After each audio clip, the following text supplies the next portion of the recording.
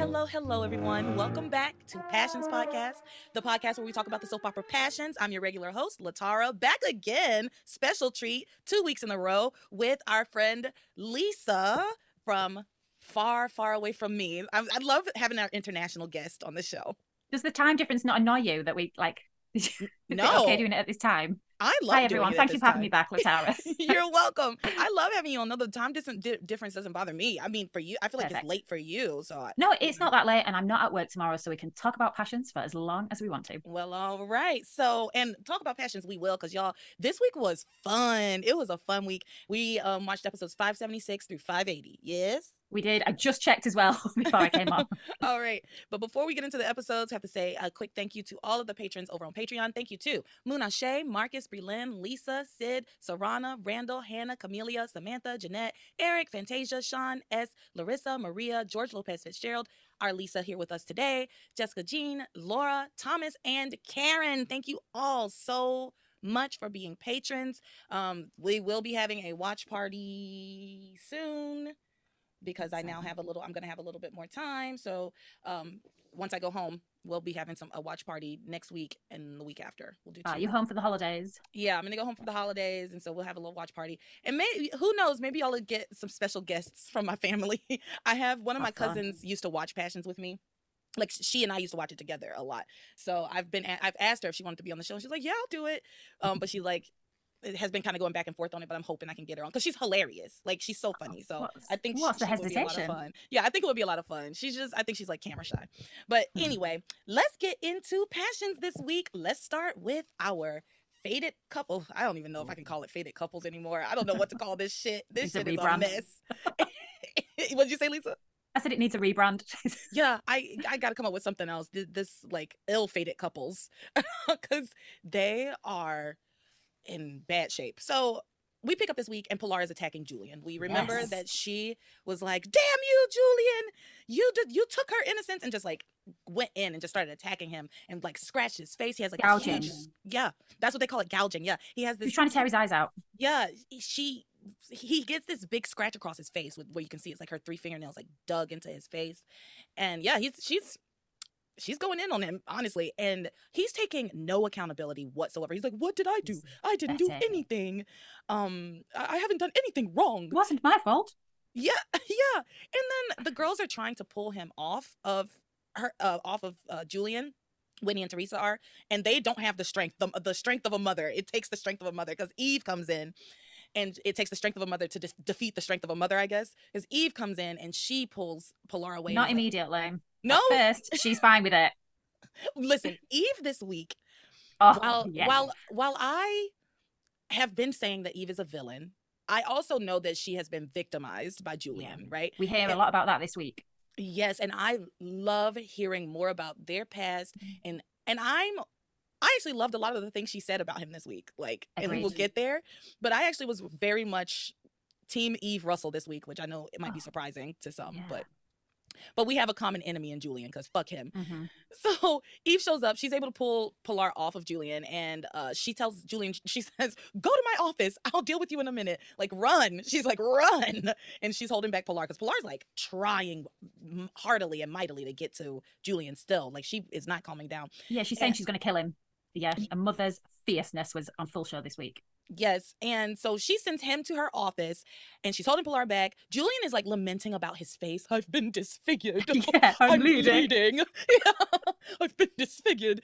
And then Eve asks Pilar what's going on, and it doesn't. And because Eve knows Julian, Pilar only had to give her like a look and say basically the most cryptic thing about my poor daughter, and Eve immediately was like, Julian seduced Teresa. Yeah, and I thought, as if Julian could seduce Teresa. What I liked was when Eve said, why are you hitting him now? Not that he doesn't deserve to be hit, but what are you right at this moment are you hitting him? Which I thought was quite funny. Yeah, I agree. Like, she had some good lines this week as it pertained to Julian. I've written a lot of them down. But again, she, of course, offers Pilar a sedative. Yes, I cracked up. And Eric actually sent that clip to me like a couple of weeks ago, and I watched it and I was like, oh, I can't wait to get to that. And I when it came up, I was like, oh, this is it. I was like, yeah, of course. What else would she do? Pilar, honey, do you need a sedative? Oh my! I think the writers are in on the gag now that Eve just sedates everyone. They must be in on it with us. They have to be. Yeah. It's so funny. She's always giving out drugs to people to get them incapacitated. So anyway, Pilar says, no, I don't need a sedative. What I need is that man dead. Mhm. Like, um, meanwhile, then Eve basically lays into Whitney for lying to her about what happened in Bermuda. Whitney says, well, Teresa's my friend. I couldn't give her away. She's my best friend. Like, you have to understand. Eve says, I told you, girls, how dangerous he is. And, you know, Alfred, I don't know. She's having her own moment. Like, Eve is getting more and more upset as the moments wear on. And she's like ready to fight when she goes back to her office. Oh, yes, she is. So she goes back to her office and she doesn't waste any time. She Love it. immediately just punches him across the face. And it was funny because, again, he's lamenting about his face. He's like, oh, I've been disfigured. He's in the My office nose, talking about more it. blood. Yeah. And then she comes in and she punches him right in the nose. I mean, she I don't even think she said anything to him. Nope. Immediately. She just did it like John Wick would. He was like, your crazy friend, look what she's done to me. And she's like, yeah, and knocked him down. She gave him a Yes. good punch, like a Mike Tyson knockout. And so she punches him. She says, I should strap you to an operating table and let Pilar pluck out your eyes Yep. and cut out your tongue. And he says, I don't see what the big deal is. What's the big deal? So we had sex. So what? Like, he says, we had sex. So what? the weirdest thing he said was, he said, we had sex, but then he said, but you and I had sex once too. Like, why does he think that was such a weird sentence?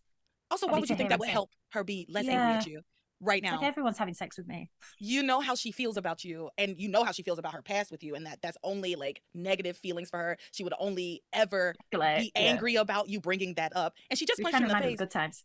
He's trying to get punched again. Mm. And so Well, he did repeatedly. he did. She beat his ass. Like, Julian Pilar got was his- slapping and scratching, but Eve, she yes, had Eve. full balled Mhm. up fist punching, dropping the hammer, WWE style. Yeah. So like It was she could have, wonderful. yeah. Every time Julian got hit this week, which was many times, everybody, so many times Julian got By hit. so and it many was people. great. And every time I was like, yeah, get him. He deserves this. It was And a long time coming, this, wasn't it? And yeah. Oh yeah, and they He don't got even know his. he murdered Sheridan. Like, you Can you know, imagine? can you imagine the beating he would get for that? So, she says, Teresa was a virgin just like I was, because We he were says we virgins. had sex. What's the big deal? She says, He well, said Teresa- he said you and I had sex daily. Look, with Julian I every know. day. There's not enough money. There's not enough. You went into money. it last week, Latara. You said you could do it. Every day. It's not daily. Every not on the day would daily. be a lot. Every Yeah. day would be a lot. Julian, like I said, Julian has his days, you know, like where episodes where I'll be watching, I'm like, okay, I could be into this. He's on that quick-witted, day. I think. I think that's Julian, yeah. But he's so he actually is Yeah. just so disgusting that like every day, I don't think I could bring myself to do that. Just once a week. And once. Once a lifetime. Yeah.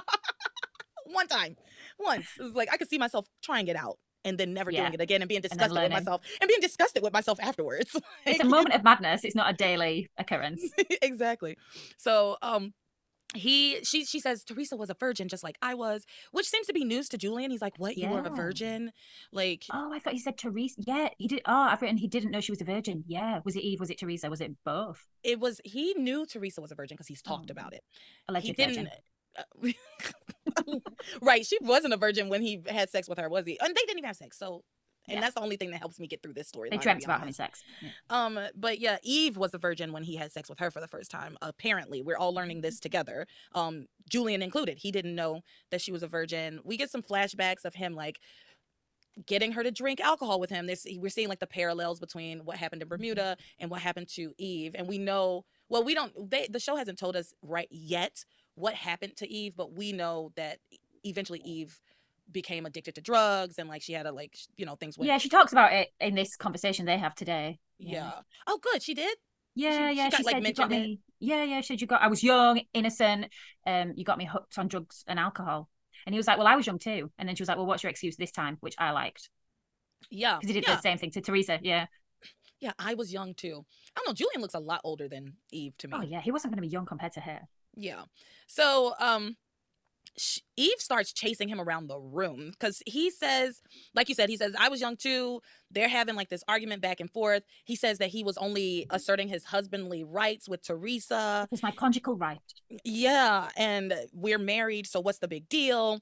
And she says, you don't care about anyone but yourself. And then she punches him again. Then his phone starts ringing. And that is important because it is Brian calling him from Bermuda, She slaps it out of his hand, does she, the phone? She does. The phone Which I loved. The phone starts ringing and she just hits it out of his hand. But yeah, it's Brian trying to get in touch with him, which we will go over in a moment. But yeah. So she slaps the phone out of his hand and she starts chasing him around. She calls him, she says, you're scum, you're a menace to society, you're a disgusting monster, you deserve to suffer and you will. And she's chasing him with a scalpel. She finds a scalpel. Yeah. She starts chasing him around and then she's like, I'm gonna teach Ethan and Louise how to cut you into pieces. Like killing you outright, just beating you to death would be too good of a death for you. Oh my God. Yeah, which was saying like what she thought they should start to do. Oh. Yeah, just like I'm gonna teach Louise and Ethan how to cut you up. She is not a good doctor. She's a bad doctor, and it's scary. It needed more evidence. Yeah, you're gonna teach people how to use a scalpel in the most heinous way possible to commit a murder, like to torture Julian. Like she wants him to be tortured for a long time before he dies, and like she says as much basically. She was excited about it. Yeah, she was like smiling. She's a psycho. No, she's not a psycho. She's been brought to this moment where we hear about Eve's trauma later. Yeah, she's not a psycho. I take that back entirely. It's just the smile on her face. It is, I guess, yeah, she is finally feeling like Julian's finally going to get his... Revenge is a dish best served cold. Yeah, he's finally going to get his comeuppance. And my husband's not going to be the one to kill him. So, you know, I'm in the clear, basically. You know, she wants him to die. She just doesn't want TC to be the one to do it. So, which is interesting. Then she says he should kill himself. Did she? I missed that part. What she said to him, like, you should kill yourself? Yeah, she said you should kill yourself. And then Julian said, there's no need for anyone to find out about this. I'm getting an annulment. Oh. Well, yes, he tries to tell her about the annulment. She starts talking about Sheridan. Yeah, well, because he finally answers the phone, because the phone's ringing the whole time where they're having like this argument back and forth. The phone's ringing. And he finally picks it up, and it's Brian on the phone who says, like, I'm calling about your sister. This is about your sister. And Julian says, my sister is dead. How dare you? And Brian says, actually, I have some information to tell you. And then the call is cut short. Like, it just goes out. And we'll talk about that. It's stupid, but yeah. So that's when they go back to... Eve talks about Sheridan, then she starts yelling about him, about her trauma with him. She starts punching him again. Punching him. I love how many times he got punched. So many times this week. This man just is getting beat up all week long. And she calls him a pathetic excuse for a man. She threatens to expose him. She says, should I just make the announcement over the loudspeaker, over the intercom in the hospital that you drugged or got Teresa drunk and basically raped her? But she doesn't do that. He says... I don't know how they just start talking about their own relationship. And then, go ahead. Well, no, I have some notes. Yeah. So she said, you are still the same coward that you've always were. I can't believe that I was ever attracted to you. He says, you were in love with me. That's what you said. I must have been out of my mind or too young to know better. I can't believe you turned on me when I got pregnant. Can't believe the way you turned on me when I got pregnant. So he said that pregnancy earned you a medical degree. Disgusting. And then Eve said, oh yes, your father financed my med school. And I've written in brackets, I bet it was just cheap because it was the online medical school, so I'm sure it didn't cost that much. Heaven forbid that the world should know that Julian Crane had an African American lover, which I thought was interesting. Sounded interesting phrasing. It was a white person wrote that. That's what I was thinking. I was thinking this writer. And then, it's interesting because I know when you spoke to the actor that played Chad number 1, he did say he was feeding back to the writers a lot about how things would be said in reality. Yeah. And sometimes they listened, sometimes not. And sometimes they didn't. And he said that sometimes he just would like change it himself because they moved so fast through the show that they weren't going to necessarily go back to make him do the scenes over again. So sometimes he just changed it. Oh, I like his. And then Julian said, why are you bringing this up? This is ancient history. I'm sorry about the baby. Do you want me to keep going with this? I've written a lot down. Yeah, keep going. She said, do you have any idea what it was like to find out my baby was dead? Every once in a while, I still have flashes of someone stealing my baby. Yeah. And then he says, you honestly don't think he was kidnapped? She says, not really. It's just hard to accept that he died. Julian says, I was upset too. And she says, no, you weren't. You didn't even call me after to see how I was doing. You just ran like the sniveling rat that you've always been, as if a medical degree can make up for a lifetime of nightmares. And what's worse than thinking he's dead is that he might still be alive. And he might be looking for me and I would never know it. And then she cries. And then Yeah. we see Chad, of course. And then we see a little cut to Chad. Yeah, that's perfect. Thank you, Lisa, because I don't have any of that. So I was thank kind of you. I was interested in this bit because I thought, wow, we're learning how cold he was to her when she was going through that horrific time. Yeah, yeah. So they continue to kind of argue back and forth. Eve says, I don't care what you say. I'm going to tell Ethan and Louise right now. I'm going to go and tell them the whole truth or what I know of the truth. He begs her. He begs her not to tell. He grabs her. He falls his knees and puts his arms around her knees like a little kid. Yeah. And he's like, he says, for old time, he says, don't tell them, do this for me for old time's sake. And she says, that's exactly why I'm telling them, for old time's sake, for all the shit you did to me in the old times. And then he reaches his last resort with her, which is telling her, if you tell them, I will tell TC about your past with me. And this works on her, which of course we knew it would. Although, I don't know. If you think sincerely that Louise and Ethan are going to kill him, he won't have a chance to tell TC. Yeah. Right? When would he have the chance to tell TC? But I get her not taking the chance. I get it. So this works. She says to him, the truth is bound to come out, and when it does, I'll be there to watch. So Julian leaves the room, leaves her office, and out of the frying pan into the fire. Wow. This was good. So Julian leaves. While all of that is going on in Eve's office, Teresa is having a moment with Pilar where she explains fully this time how things happened in Bermuda. And I like that they fixed this, because the first time she talked to her mother about what happened, there wasn't the caveat of Mr. Crane got me drunk and like I tried to refuse, but he wouldn't talk to me without drinking, basically. And yeah. And then the caveat of I was so drunk, I was passed out. I didn't even know what was happening to me. So I'm so glad that they added that in. I really am. And then Pilar did say you're an innocent child in this, and I was like, thank you, Pilar. Yeah, I feel like this week Pilar redeemed herself from the last week where a little bit. Yeah, she did still say, but I did warn you about him. Yeah, told you so. Yeah, she did. But I do think she was better this week than she was last week. Because last week hugged, they cried. Yeah, they hugged, they cried. She was telling her, you're, like you said, an innocent child. I didn't love that she said he's ruined you. Ruined? He's ruined me? I'm ruined? Me, that's like losing your virginity or being, having sex in general out of wedlock or whatever is ruining. It ruined her as a person entirely. I don't love that framework that she was raped. There's some imagery as well at the end of the week, which we'll talk about. Yeah, she was raped and now she says she's ruined. So I didn't love that. But I did love that Pilar was like being a lot more understanding this week of Teresa than she was last week. Whitney was the voice of reason again. Whitney was like, she's been taken advantage of. And then I think. Yeah, she actually says asked Pilar not to be angry with Teresa because it was not her fault, which is true. I mean, I'm not even gonna, I mean it. It is true. None of this is her fault.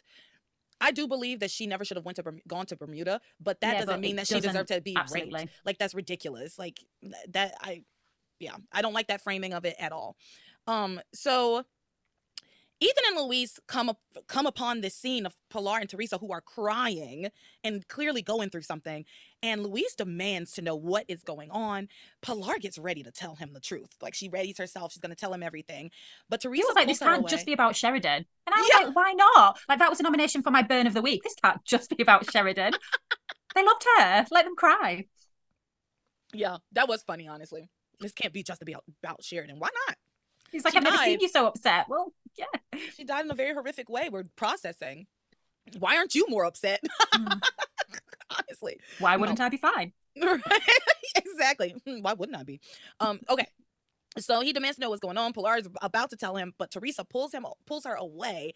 And I'm sorry, y'all. I know this is just like a passions-ism, or maybe it's just a soap opera-ism, but I hate when we're in the middle of an intense scene where somebody's trying to figure out what's going on, and two people involved, one person pulls the other person 5 feet away and has a full-blown conversation, and these people don't wonder why are they having a side conversation all of a sudden out of nowhere. Could it possibly be that they're hiding something? And it's within earshot as well. Like, it's a soap opera trope. We know this, but it was particularly noticeable this week because the situations were so volatile, so heightened. They move 3 feet away and have a full-blown conversation about the secret they never want the person 3 feet away to find out about. Exactly. Doesn't make any.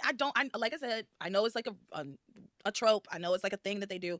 I just wish in this scene they had not done it because, like you said, it is so volatile. It is so much going on. It just, yeah, like if you zoomed in on Ethan and Louise while they were having this conversation, like what would they be doing? They're going to be looking at them. What are they talking about? They're talking about them and like wondering what are they talking about. So they're not having a time out and talking about the weather. Yeah. You're just creating more questions than answers. So they did that little thing. But Teresa pulls her to the side, reiterates to Pilar, we cannot tell them what really happened in Bermuda because they will kill Julian and then they will go to jail for the rest of their lives. She's hyperventilating. Yeah, she's at 10 as Teresa. That's what we're working with here. I hate it, but that's where the fuck we are. I am so over this narrative that, we can't tell Ethan and Louise the truth because if we do, they'll kill Julian and go to jail forever. I'm over it. I'm over it. Eve thinks no jury would convict them anyway, so. Yeah, well, Eve, like I said, Eve has made some good points this week. She made some very good points. But Pilar's not going for it. She's like, no, Julian is evil. He deserves to be punished for what he has done. And they have a right to know, yeah. He stole your innocence and he ruined you, just like he's ruined every other woman he's been with. Again, I don't love this wording, this phrasing. He has the power to ruin women. Exactly, yeah. It's Julian. He's a buffoon. They're not ruined. Yeah. They're not ruined. If anything, he is just a disaster himself, And he can't put that on to other people. He creates trauma for other people, but I wouldn't say you're ruined after that. That's horrible. But anyway, she then just yells across at Julian. She says he's gone too far this time, and she yells, "Julian Crane is evil." And Louise asks, "What does everything have to do with Julian?" And when she sees Julian. Or Louise sees Julian trying to sneak out of the hospital at this point. And like I said, out of the frying pan into the fire. Because Pilar has now said, Julian Crane is evil. Everybody's heard it. She's yelling it. Louise thinks there's something going on that Julian now has done something. Did Julian do something to you? Yeah. To him, to either Pilar or Teresa. He sees Julian before he can get an answer from Pilar, goes over, he and Ethan grab him and pull him over into the area where everybody else is. And they notice that his face is all scratched up, that he's bleeding. And then Louise just goes, "What did you do to my sister?" And after he shouted, "You ruined her." Yeah. Yeah. This is the point when Eve also walks out of her office, but she acts like nothing's going on. She just pretends like she's going on with her business and minding her business and going on with her day. So Whitney sees her, and all through these episodes, Whitney is trying desperately to get somebody, either her mother or Chad, to stop this whole thing from happening. So she goes over to her mom. She's like, "Mom, thank God you're here. Thank God you're here. Louise and Ethan are going to kill Julian. You have to stop it." And she says, "Why should I?" Yeah. Whitney's really shocked about this. I loved it. She says he deserves whatever he gets, and she goes back to doing her charts. And so we're having this very tense standoff with the guys where they're trying to get. He says no jury will convict them, and I'm like, don't the Cranes have all the judges in their pockets? It's weird, isn't it? How the narrative keeps changing. But I don't know how proceedings, court proceedings, work in the UK. Here we do a jury. It's a trial by jury. Yeah, a jury of your peers. And so if the jury is the people from Harmony, a corrupt judge won't get you that far. A corrupt judge won't get you very far, but but I don't think the Cranes are above witness tampering either. You see what I'm saying? Exactly. And all it takes is one person to have a hung jury. So, and half of them work at the cannery anyway. But then that'd be it. Yeah, it'd be interesting to see how they selected that jury because there'd be a lot of conflict of interest. Yeah. Yeah, I mean, the Cranes own the town. I think Eve is right. I think that if they did a jury of their peers from this town, that they would not be convicted. And I also think that they would have to move that trial to some other place. They wouldn't be able to do it in Harmony. So I love that we talk about this it's real. So much detail. I think invested. There's a conflict of interest with the judges, and I love it. So let's get a guest lawyer on to consult about this. Yeah, really. So the guys are standing off. They're trying to get some answers. Finally, Pilar yells across, "Damn you, Julian! You ruined her!" oh shit. Luis gets mad as hell and he pushes Julian down. He's like, why is my mother saying you ruined? Who'd you ruin? What'd you do to my sister? And so then the girls, Teresa and Whitney, separately are pleading with their respective mothers to not say anything. Well, Whitney's trying to get her mother to stop things, and Teresa's trying to get her mother to stop things, but by lying basically and not saying anything. But neither of them are going for it. Eve says Julian deserves to die, and Pilar says he got you drunk and stole your innocence. He has to pay for what he did. Then Luis starts to air out all his past grievances with Julian. Like he's just like, this is for Sheridan. Yeah. And so it is at this point, they're like roughing him up, both Ethan and Julian. No, I'm sorry, Ethan and throws him on the ground. He's like, you used to be my father, but I'm not your son anymore. Throws him on the ground. Yeah, that was like probably one of my favorite parts because Julian pleads with Ethan, like, Ethan, please, you were once my son. Yeah, and then he said, I'm not your son anymore. Yeah, he's like, I'm not your son anymore. And he yeets him across the room. And it was so funny. The way he rolled on the floor, I just... tried to crawl away. And it's so big. Poor Ben Masters, he was having to do a lot of physical work this week. He really was. But it was really worth it. So, Luis starts to air out his grievances with Julian. Whitney is still trying to convince her mom to intervene.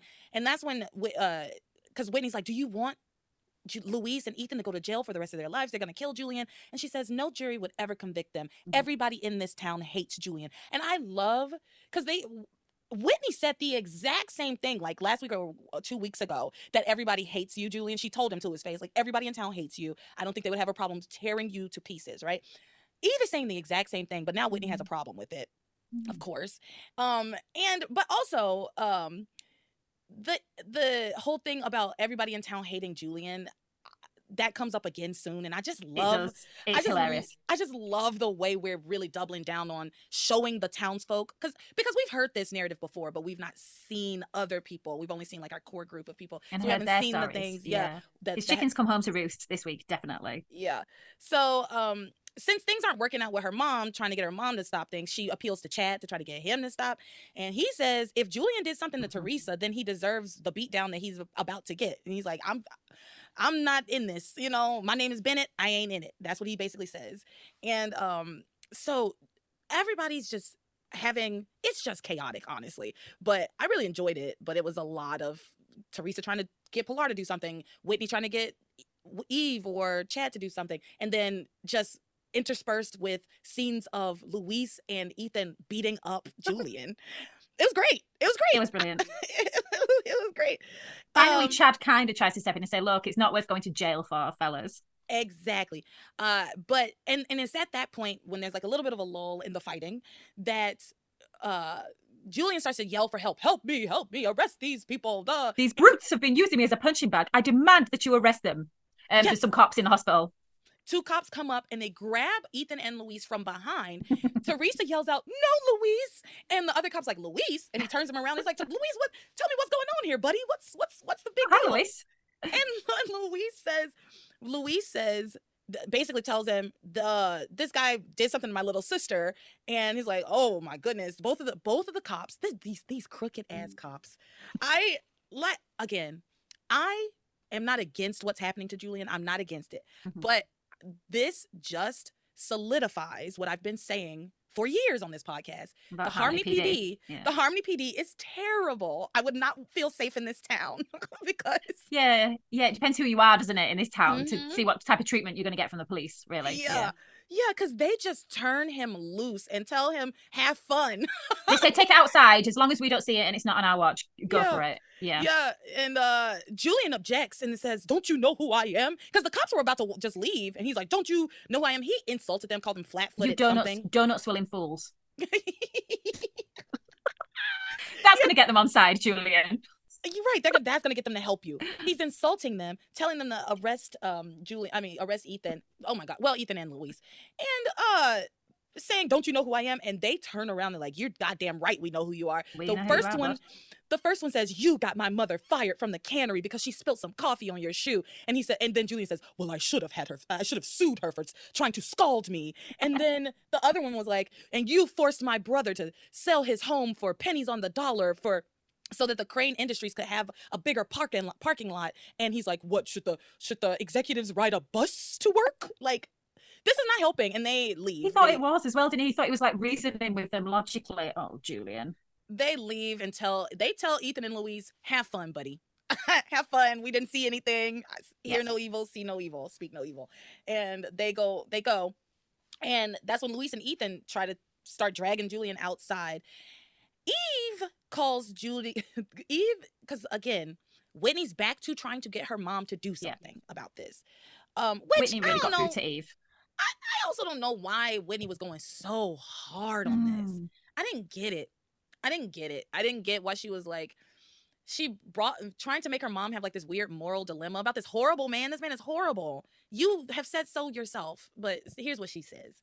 She goes up to her mom and she's like, I don't understand why you're not doing anything about this. Eve says Julian's killing, them murdering him basically, would be a mercy killing. It would put us all out of our miseries. Oh, it was great. It was a great line. Eve delivered this week. That actress, yes.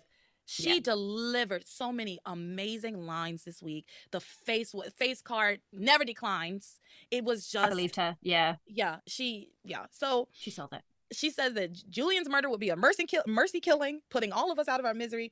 And then Whitney says, I don't understand. You always taught me and Simone that life is precious, and everyone is here for a reason. And if you don't live by those values, how do you expect us to live by those values? Boo, boring, boo. I get where she's coming from. I think she was just so shocked to see her mom, this amazing doctor of the year who usually helps everyone, not helping. And I think it was such a shock for Whitney she couldn't get her head around it. Of course we can, because we know Eve's history with Julian, but I think it was maybe different from what Whitney had ever seen her mum. She'd probably seen her treat everyone that comes through her door. I don't know. Yeah, that's a good perspective. You're absolutely right. I just hated it. I just wanted Whitney to stop it, Whitney. Let your mom. Yeah, I think she was more wondering what's happened to you, mum, rather than I really want you to defend Julian. Like, this is not the mother I know. This is not the kind-hearted.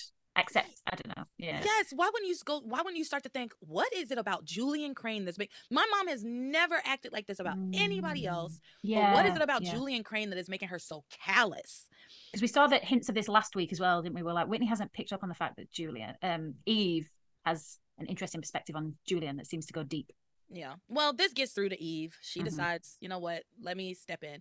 And she stops Louise and Ethan from taking Julian out. And she tells them, how could you beat him up and kill him or whatever you're going to do to him without knowing all of the facts? You don't know everything that happened. You don't know anything that happened, really, to be honest. They don't know anything. And she says, beat the facts out of him. Wait, what? They said, we'll beat the facts out of him. Yeah, they'll beat the facts out of him. They could have. I mean, it doesn't matter. We know Julian did something that was worth getting his ass beat for. Like, I don't every day of the week, because the cops have just filled it in. Yeah. I don't need all the gory details. So, but she says, let me tell you what happened, and maybe once I tell you, you can decide what you want to do with Julian. Then she makes up kind of a lie. It's not really a lie. It was quite it's a lie in the moment. It's a lie in this context. I didn't know what she was going to say, because I was like, what could she possibly say in this moment that's going to make sense for why Pilar was crying, why Teresa was so upset? Like, what could she possibly say? But what she said was that Pilar was upset because Julian had been upsetting Ivy, and Ivy's on her deathbed, and she was angry because Julian has just divorced her and is now at the hospital, also basically tormenting her. Yeah. And now this, of course, makes Louise back off, but it only revs. I don't care. Yeah. But it only revs Ethan up, right? He's like, well, and then a nurse comes in to kind of corroborate this. Perfect timing, nurse. Yeah. Perfect timing. She comes in, she says, makes a beeline for Julian, says, I don't know what you did in Ivy Crane's room, but you did something to her IV drip, and she hasn't been getting all of her medicine. She almost died. She could have died. And the nurse that was in there before heard you call her the whore of Harmony, and that you were messing with her equipment. Because Julian doesn't think that he fucked anything up. But I remember last week he was like fucking with all the machines. He did. He was just, it was funny. He said, I didn't touch Ivy's IV, which I thought was quite a good line. Yeah. So we know he was lying. He knows he's lying. Yeah. And the nurse knows he's lying. Everybody knows he's lying. And that's when Ethan grabs him, lifts him up off of the ground, And he becomes enraged and says, if you don't you ever go near my mother again. You have tormented her and made her life miserable for 20 years. And that wasn't enough. You tried to kill her too. Luis then says, if you ever cross my family again, I'll kill you myself. And then the guys all leave. The boys go to get a drink because Chad's like, hey, let's get out of here. That's how Chad calms Ethan down, because Ethan's like ready to fight. But Chad is like, was put quite him good down. at diffusing that situation. Yeah. He did a good job. He's like, put him down. Let's go get a drink. He's not worth it. And they all head out to a bar, I guess, to get drunk. As if we have, you know what? Never mind. They don't know about Teresa. I was about to say, as if alcohol hasn't caused enough problems. Oh, I didn't think of them. I didn't imagine them going to the bar to get a drink. I imagine them just going like the water fountain in the hospital to cool down. Isn't that? Yeah. Isn't that I mean, that might have been it. I don't know where they were going. Yeah. When he said, "Let's go get a drink and calm down and chill down," you know, I thought that we might find out next week. Let's go get a drink. Yeah, I don't know, because then the next time we see Ethan, he's at Pilar's house, so we never see them go anywhere. We do see them again. You know? Yeah. So I don't know. It could have been either one works. So Julian then thanks Eve for saving him, saying, I knew you still had feelings for me. And she says, I do have feelings for you. Pure hate, Julian. And I only stopped them from beating you for Teresa's sake. I don't want her brother or her fiance to get in trouble. You better get that marriage to Teresa annulled or you're dead, Julian. You're dead. And she was like smiling when she said that. Loved it. She loved it. And later on, moving ahead, to Pilar's house. Everybody's at Pilar's house. Teresa and Pilar are there talking about what happened. Pilar's very shaken up. She's cooking dinner. Yeah. And she's very shaken up. She's just having a hard time. She's processing, honestly. I get it. But Teresa is continuing to tell her, you can never tell Ethan. Ethan can never find out. And of course, Ethan walks in the room right as she's saying, Ethan can't find out. And he's like, this was silly. What can't I find out about? And what was it? It was something about dinner. What Mama's cooking for dinner. It's a surprise. And Ethan quite rightly says, it's a surprise. I can smell it. And obviously he could see what she was cooking. So poor effort, Teresa, but I guess she thought about the moment. And it was his favourite dish that Pilar used to cook for him in the mansion. Yeah, arroz con pollo. I know my Spanish is bad, but yeah, chicken and rice. So Pilar's on edge. She's really shaky. Ethan comes in. He's like, let's get to planning our wedding. Here's my question. Can't y'all just use the same plans from the last one? Right? Like what? Yeah. What is there to plan? You're choosing a different theme. Wouldn't you still have all the new same color scheme? Yeah, like same vendors, wouldn't you basically have all the same thing? I mean, Harmony's a small town. There can't be that many bakeries that make wedding cakes or, that many venues. You're that you're going to get married at the church. Like, what is there to plan? But he wants to sit down and plan this wedding with her. Teresa's trying to put it off. Yeah, I mean, they already planned a wedding. Teresa has now planned 2 weddings because she planned his first wedding to Gwen. For years. Yeah, she planned that wedding to Gwen. They have a multitude of plans. There's no planning to be done. There's no more planning that needs to be done here. They just need a date. That's the only part of the plan. Oh, of course they need a new marriage license as well, though. Set a date and a new marriage license. I wonder why they have to get a new license. Yeah, didn't he say something about it expired? Or I think he said it expired because it's weird though because it hasn't been that long. Yeah, and I think you have a certain amount of time from the time you get it to the time it has to be filed. And again, it's literally they just got back from Bermuda. It's been 2 days, 3 days max from the wedding. Just keep that in mind. Well, what the writers do, the writers exploit the fact that 2 days for them is 10 weeks for us. And they go on Harmony time, don't they? And finesse details, as I think we are both going to pick up on later. Oh. About the time lapse. The time is crazy in this show. And like worse than a lot of other shows. And it's not always bad. It's not always bad, but it's in moments like these where it's like, you just got that marriage license. Like the wedding was 3 days ago. We all know this. I feel like even if I was watching this show in real time, I would be like, yeah, like they went to Bermuda the day after the wedding. Why would the marriage license be expired? They just got back from just file the license. But whatever, they get a new license. It doesn't matter. I don't know why I'm trying to make sense of this. They're getting a new license. So they're sitting down to fill it out. Ethan's like, the first question on the form is, are both parties married, single, or divorced? Why would that be on the application? I wrote down, is this what they actually ask? And then Ethan was like, this is a weird question, but an easy one for us. Like, I didn't even attempt to fact check. What does it say on American wedding licenses, marriage licenses 20 plus years ago? I didn't think I'd be able to find out, but I didn't check it either. Because it sounds weird. Because he said the same thing I thought, which is why would anybody be applying for a wedding license if they already are married? Well, bigamist might, but I would have thought it would say something like, are you legally single? Or something, not are you married, divorced? It would be weird phrasing if that's how it was written. Yeah, I don't know. Yeah, so they're sitting down doing this thing. Teresa's trying to she's trying to stall for time because she's What waiting to about get her Ivy? annulment. She doesn't like me. She still thinks I sent the letter to the tabloids. Yep. And Ethan says, "Don't worry about my mom. I'm not going to let anybody ruin our special day." Yeah. But He said, I can't wait to marry my beautiful, innocent bride. Why would you say that? Why would you say that? It's such a weird thing to say. If somebody said to me, like, "Oh, you're so innocent," excuse Yeah. me? Is that a compliment?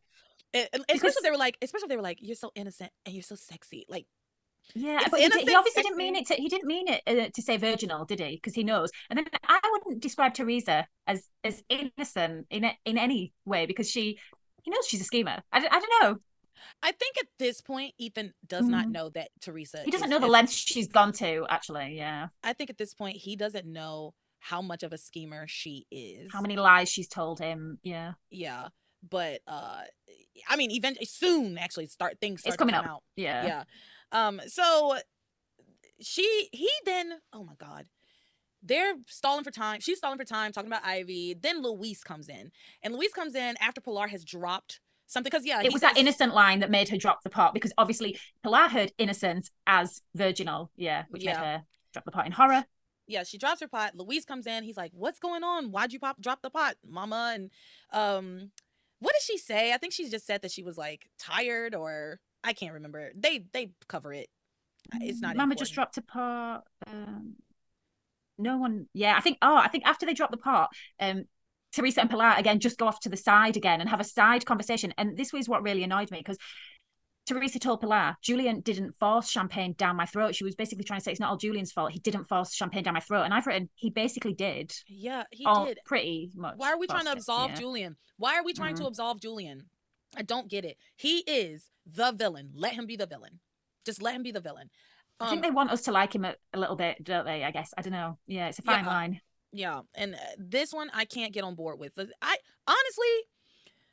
I felt bad for him when he was like killing Sheridan. You know what I mean? Like you could tell he was conflicted there, right? So we don't see that now. Though I'm not seeing much guilt from Julian in the aftermath. Is he repressing it? Why do I want to believe there's goodness in Julian? He has no guilt. He has no remorse about this whole situation. The only reason he has any bit of remorse about it is because he's going to get in trouble, right? Or possibly be killed or maimed, but other than that, he does not care. So I don't know why they're doing this where they're having Teresa like kind of defend him. Is she just trying to calm Pilar down maybe? Yeah. I don't know. Yeah, I guess. So Luis then suggests to Ethan that they get married tonight, that they just elope to New Hampshire and get married by the justice there. Yeah. By the justice of the peace. Teresa says no. It's not romantic enough. It's not romantic enough. Agreed. And Ethan then agrees with her. And he's like, yes, you deserve like this beautiful, amazing wedding. You deserve all these things. But literally 8 hours ago, you were trying to force me to get married in Bermuda with Julian and Rebecca. What are you talking about? I deserve this great wedding. Well, you wouldn't listen to me. Can you imagine seeing a picture of us on the mantelpiece with our clothes all creased from being in the car for hours, which we then, of course, get the flash of Julian and Teresa's wedding pics. Yeah. But also, if you got married by the justice of the peace in Bermuda in your hurricane clothes, that would have been the picture on your mantle. There's not that much differentiation. Yeah. That would have been the picture on the mantle. So, but he lets still not looking good. Yeah. He lets it go, saying, yes, you're right. It's not romantic enough. You deserve this wonderful wedding. Even though, again, I just have to say it again. While they were in Bermuda, she gave him multiple reasons why she did not want to get married to him. And he kept pressing the issue. She gave him multiple reasons. My mom's not here. It doesn't feel right. Sheridan's dead. Like, just died. And then he said, I wouldn't dream of messing up your first and only wedding. But this is again another change of heart. You didn't care about the quality of this wedding one iota when we were in Bermuda at all, and now all of a sudden you care about the quality. Fine, I'll take it. So that's like where we ended with them this week. You have anything to add for them? So they're talking about this wedding. Something is burning. Pilar looks at the dinner. It's ruined. She says, I'm terribly sorry. It's ruined. So Pilar really she self-flagellates a lot, Pilar. She's very down on herself. Luis says, I've never experienced mum burning dinner ever. And then he made the joke about Teresa burns food, though. He says, you say my wife's not a good cook? He says, no, she's just easily distracted. Yeah, which I believe. And then Pilar starts to do the laundry. Oh yeah, you know what? I This is missed what the I wanted to whole talk thing. This is about. important. Yeah. Yeah, I missed this whole thing. I guess I didn't write that. I guess I didn't take a note on that. Yes, go. You I've go got for it. notes. Shall I take us Yeah. to the end of this Yes, segment? please. So yeah, so Louise is like, oh well, this seems to be a sign. This is from another plot, but I did just feel sorry for Louise because he's like, I've been invited to the Lobster Shack. Do you want to come? And everyone was like, nah, I've got things to do. No, no, not coming. And I've written, Louise's fiance has just died. Why will none of his family go to the Lobster Shack with him? I didn't like Right. it. I felt the same way. I was like, why are they not going to get Totally. lobster with their? We know why the writers didn't want the family there, but Yeah. from this perspective, I felt really sorry for him. So Pilar says, no, I've got stuff to do, which is laundry. Yeah, and Ethan says, Teresa, what's wrong with Pilar? Teresa says she's just embarrassed about burning dinner. Teresa lies as easily as she breathes. They just roll off her tongue. Pilar goes to Teresa's room. No, sees a wedding I dress. agree. Yes. Yeah. Yeah. Even though she's your fave, lovable lunatic. I love her. I love her. Yeah. Listen, I love a crazy bitch in a show. Yeah, you love a Sammy B. Yeah. I love Sammy. I was going to bring up Sammy. I'm a big fan of when Sammy we watch Brady. Sunset Beach, you're gonna have a favorite character when we watch Sunset Beach as well. I can't but wait.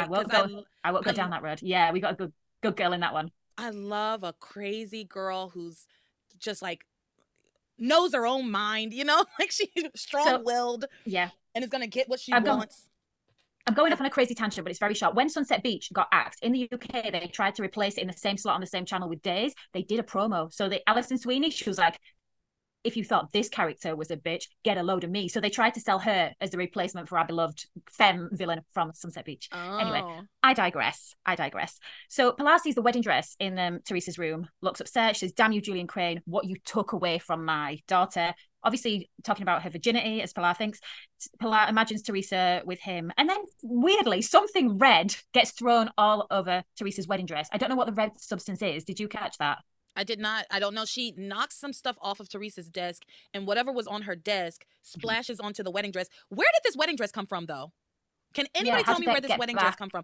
Because if everybody remembers, Teresa left the wedding, right, ran off in her wedding dress. She goes to Whitney's house, yes, where she takes that dress off, gives it to Whitney, and Whitney was the last one with the dress. So did she? And when would Whitney have had the time to take it? He doesn't do much. She gave it was like, take this back to the Lopez Fitzgeralds. Yeah, can you take this back to Pilar's house? Because when would Whitney have had the time to take the dress back? Because then they all just went to Bermuda immediately. They went directly to Bermuda. That's a good point. Somehow the wedding dress has got back there. Some kind of red substance has been thrown all over it. Pilar's crying. Teresa comes in and hugs her mum. And yeah, it looks like there's blood all over the wedding dress. I'm guessing this is supposed to represent her broken hymen. I think they were trying to do something here. Am I reading into this too much? No, I thought they were trying to do something too, but I was like, what could this? Yeah. Like what? Because okay, there's this opera called Lucia di Lammermoor, and in it, she wears a wedding dress. She has a mad scene. She kills her husband, basically. And then she does this mad scene, and she's like covered in blood all over her a beautiful white wedding dress after this like beautiful wedding. And it was very reminiscent of that, but I was like, what are we trying to say here? Like in Lucia, that girl went crazy and she killed somebody. What are we trying to say about this wedding dress that's covered in what looks like blood? But why? Maybe it's just supposed to be jarring. Maybe I thought it was like the posts. I thought it was supposed to represent, the post first intercourse bleeding that females. I don't know. Maybe I was reading into it too much. It was very strange. If that's what it is, that's so weird and gross. That was my interpretation of it. Maybe I'm just weird and gross, but it did look like blood. Pilar was sobbing about her daughter's virginity being taken. I thought that was on the wedding. I thought that was the visual representation of it. Listeners, comment. What do you think it meant? It probably is. You're probably right. Yeah, comment. Tell us what you think it means. Because it didn't. To me, it didn't. Because to me, a lot of blood like that indicates death. Like it's a foreshadowing of death usually. So just do general doom and so I guess it was dramatic. They were trying to be dramatic, but yeah, maybe it was after her. It was definitely dramatic. Broken. That was my interpretation. Oh, so funny. Okay, so that's where we ended with them this week. Yeah, that's where we ended. Okay, good. Oh, I'm sorry. You keep missing off the ending of the Fated Couples. Last week you missed Pilar slapping Julian. This week the weird hymen blood. Yeah. The weird hymen blood. Yeah, that's so funny. I don't know why I missed It's the end of the week by this point. It's long. Yeah, I remember watching it. I just didn't take a note on it. Okay, and it was important. I don't know why I didn't. All right, so let's talk about Shuise. There are separated lovers. Well, let's pick up with Sheridan first, and then we'll come back to Harmony. Okay, so Sheridan is at Liz's hotel. They've got her in room 6. Room 6 is so weird. I don't understand. Well, we'll talk about it in a second. But yes, she's in this room. She can't talk, remember, because her bumped her larynx. So That's yeah, what Doc she's thinks. bruised. Her larynx is bruised. Whatever. So Brian, we pick up where Brian is supposed to be like calling the Cranes to Mhm. get a picture of Sheridan faxed over. And again, I don't believe for one second they can't find a picture of Sheridan Crane somewhere Yeah, without having to call the Cranes. agreed. Like I need to call Bill Gates to get pictures of him. No. I don't know his kids, but I bet I could find pictures of them on the internet. You know what I mean? They're not even famous. And Sheridan is famous. Yeah. We made a So meal of this last week, and we will make another meal of this again this week by the lack of pictures of Sheridan in the news. why would you have a headline that says Sheridan Crane Yes. laid to Yeah. rest and there's no picture of her? What? There's no And they picture of her in the literally made a meal out newspaper? of it, actually. They did. Very annoying. They did. Yeah. It just We'll it get to just that. it just doesn't make any sense. So anyway, Brian is supposed to be calling the Cranes, but he decides he doesn't want to call the Cranes. He says they're not going to believe me. Who will believe me? And Liz is like, you just don't want to call because you want to keep that girl all to yourself because the girl of your dreams floated up inside of your fishing net, and you just don't want it to turn out that she belongs to somebody else and she can't be with you. She says you're clearly smitten with her, but Yeah. she belongs with Doc her family. Doc says you're not making any sense. Quite rightly, he didn't make any sense. Why Brian thought Julian wouldn't take his call or believe him. Yeah. So Brian then says, okay, fine. Okay, I'll call. So he calls to get Julian's number, and he gets the attorney. What's his name? Oh, Harold? funny. Harper. Yes, Mr. Yeah. Harper. And Brian asks to speak directly to Julian Crane. Again, I'm not going to call Microsoft and be like, can I speak to Bill Gates? This was so funny though. And like, Brian did well here. Oh, I won't say Brian did well. I'll say Harper did bad. Poorly. So I said, bad. did he go to the same online law school as Ethan did? But we found out later they did. He graduated top of his class at Harvard Law, apparently, allegedly. But Brian says, I have information for Julian Crane. I need to tell him directly.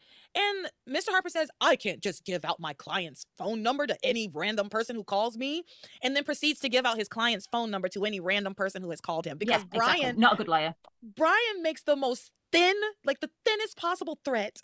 And this lawyer who allegedly graduated top of his class at Harvard caves immediately. He simply could not take the pressure. What Brian says is he threatens to go to the tabloids with this information that he has. He doesn't even tell the man what the information is. He said he threatens to go to the TV and say, I'm going to tell them that Julian Crane doesn't care about his sister. Again, as a lawyer, I mean, I'm not a lawyer. You may be shocked to know, but you'd be like, well, that's libel or slander. I don't know what it's called in America, but if he was a good lawyer, I think he could have, railroaded Brian. But he's not a good lawyer, like any lawyer we've met so far in this TV show. No, he's not a good lawyer. He caves immediately. He gives Julian's personal cell phone number to this man. And then Brian takes this moment. He doesn't call Julian immediately. He goes and checks on Sheridan, and he has an imagined a scenario in his mind of their life together, about him coming home to her and her being so in love with him. And I hated it. And I was like, this was pedantic, but I'm like, oh, he knows exactly what she sounds like in his fantasy. That's true. Yeah, he knows exactly what Sheridan's like somehow. So later he does attempt to call Julian, and this is when Julian is fighting with Eve, or Eve is beating up Julian. They're not fighting. And the phone gets knocked out of his hand. But Julian does answer the phone, and Brian says to him, I'm calling about your sister. And Julian says, my sister is dead. How dare you? And Brian says, well, that's exactly what I'm trying to say. That's what I'm talking about. And then Liz comes in and hangs up the phone, even though she was the one in the first place who was like, you need to call, pushing him to call. She hangs up the phone and she says, you guys need to see this. And it's a newspaper with the headline and no picture that says Sheridan Crane laid to rest. So they think, well, that woman can't possibly be Sheridan Crane. Why not? Case closed. Yeah. But they cite that in the article it says that they identified her through fingerprints and dental records. And everybody's going along with this narrative because who can argue with that, right? Exactly. Well, Pilar can, because she has to lose to pray for a miracle, but otherwise no one else is arguing with it. Yeah. And so now they're like, well, who the hell is this woman in the other room? So they go in to talk to her, and Sheridan is still asleep, but she comes to, she wakes up, she's terrified, she's confused, of course, she's dazed and confused, and they calm her down, say, like, Brian found you, can you tell us who you are? But she can't speak. We're doing the Little Mermaid. We're doing the Little Mermaid. She's been rescued by Prince Eric, and she can't use her own voice. Liz annoyed me. She was like, "Oh, you could at least say thanks." And then Brian's like, "Oh, she's a pushy old broad, our Liz, but she's not that bad." What bothered me about this is they were like, well, she can't speak. Bring her a pen and a paper. Yes, I wrote that down. Oh, it looks like we can't find out your name until we get your voice back. I was like, why not write it? Like she might not be illiterate. She might be. We don't know anything about her, but bring her a pen and a piece of paper and let her write it down. Mm-hmm. They did not do that. They brought her some soup, which fair enough. She was probably hungry. She's been out. Liz makes a mean chowder, according to Brian. So. Apparently, she makes great soup, and it's gonna heal up her vocal cords somehow. As a voice specialist, I can tell you that this was complete bullshit. Oh, that's not a thing. No, it's not a thing. But anyway, it works eventually. She has the soup, and she is able to speak some, and they ask her name, and she starts to speak, and then she realizes, I don't know what my name is. My whole mind is blank. I don't remember anything since before I woke up. So now she's caught Grace's amnesia. It's catching in this town. Can I rewind 2 seconds just before she starts speaking? Because this really bugged me. Brian was like saying to her while she was still silent, "Oh, it was lucky there was some clean, dry clothes on the boat." And she was like, "You've changed me?" And she like shrunk into herself. And he was like, "Don't worry, little lady. I got you changed under a blanket and I didn't see anything." I thought my concern wouldn't have been that someone had seen something. He could still have molested her under the blanket. I thought it was weird. He's like, "It's not my style. I didn't see anything." I'm like, you could have felt her up. Yeah, anything could have happened to Sheridan in her sleep. And she wouldn't remember it anyway at this point, but not that I said, the way I said that sounds very flippant. That's not what I meant. That's not what I meant. What I meant is that anything could have happened to her and she would not know it. She's a blank slate. Yeah. They try and reassure us, don't worry, someone must be looking for you. I like this because Liz said there must be a missing persons report. So she's a better detective than Sam. Yep. So she's like, I'm going to go check in with the police, figure out who's missing, who hasn't been accounted for. We're going to find your people. Don't you worry. She comes back. Turns out nobody's looking for her. Everyone's been accounted for. Everybody's been accounted for. And so there's no one looking for her. This really upset Sheridan. Oh, this made me sad. She was like, what do you mean there's no one looking for me? Who am I? Why don't I have any family? Why don't I have anyone looking for me? Yeah. But then listen, maybe everyone who would have been looking for you reported you missing. Maybe anyone that would have reported you missing drowned. And I thought, oh, that's not going to work. Yeah, how does that help? Thanks, I guess, Liz. That doesn't make me feel any better at all, but thank you for trying. Thanks for playing. But Doc has a theory about this. Go ahead, tell him what the theory was. So when they find out there's no one looking for Sheridan, Doc says, "I know who you are." Sheridan's very excited. Liz and Brian try to stop him. It's not the right time, Doc. Doc says, "It's always time for the truth." He thinks that she is an alien dropped from space by the Corlanian race, because every 100 years they drop the most beautiful woman of the race on Earth. He says she can take it because Corlanian women are strong, but she is horrified by this. Oh, he starts trying to talk to her in an alien language as well, which is quite funny. Yeah, and he says he wants to take some skin samples from her and like he's like, can I at least take a sample of her skin? She looks terrified. Yeah, Liz distracts him with crop circles. It was very weird. I would say it was unnecessary, but it makes sense because they then later on explain that the reason that particular doctor is on this island of misfits is because he lost his license in the States because of his theories about aliens. So it makes sense. I agree with you though, unnecessary. It makes sense, but like a lot of the silliness that they do in Passions, I love and enjoy. This was just silly, not enjoyable. I don't care for it. I didn't need it at all, but but that's what they do. They do a lot of this nonsense. But yeah, he thinks she's an alien. He's dead. They've got time to fill. 5 hours a week. Yeah. Yep, that's true. So much time to fill. Mm-hmm. Why not throw in some aliens too? Hell, we got demons. Why not throw in some aliens too? Let's just bring all of the supernatural shit in and see what sticks. It would have been cool in the last episode if they got like the Corlanian spaceship to like beam Sheridan up in the last episode. That would have been a good touch. And Doc was right all along. And I would have liked that. She actually, like, Sheridan, her whole life has just always been an alien. That would actually be funny. Like, they wouldn't have known that she was the most attractive female if they like dropped her on Earth as a baby, maybe. But it wouldn't make sense. Well, maybe they. But what if? Exactly. What if it's like the most beautiful alien female baby? Like they do it early, and it takes them so long to get here. So by the time they get here, they're grown. Oh well, no, that doesn't make sense, Tara. That doesn't make sense. She was a baby. They did go wild by the end, though. By the end of Passions, that would have not have been like out of the ordinary, would it, if they like made something off the wall like that come true? But they bring the baby to Earth, and then they leave them because she's the most beautiful Earth baby, and that would explain why she's not like any of the other cranes. Not like the rest of the cranes. Yeah, she's not really one of them. She's an alien. Okay, so Liz gets him out of there because the doctor's scaring her, and then Brian starts to like promise Sheridan that she can stay at the hotel for as long as she wants. This was funny. And that, you know, you fit in well here with us, even though he doesn't have the money to pay for his own stay. And Liz overhears all of this. Yeah, I like I said, I don't like him. And I'm remembering why. I never liked this character. And part of it is his treatment of Liz and how he uses her so much. Yep. And the attitude he gave her. She's supporting him. I was raging.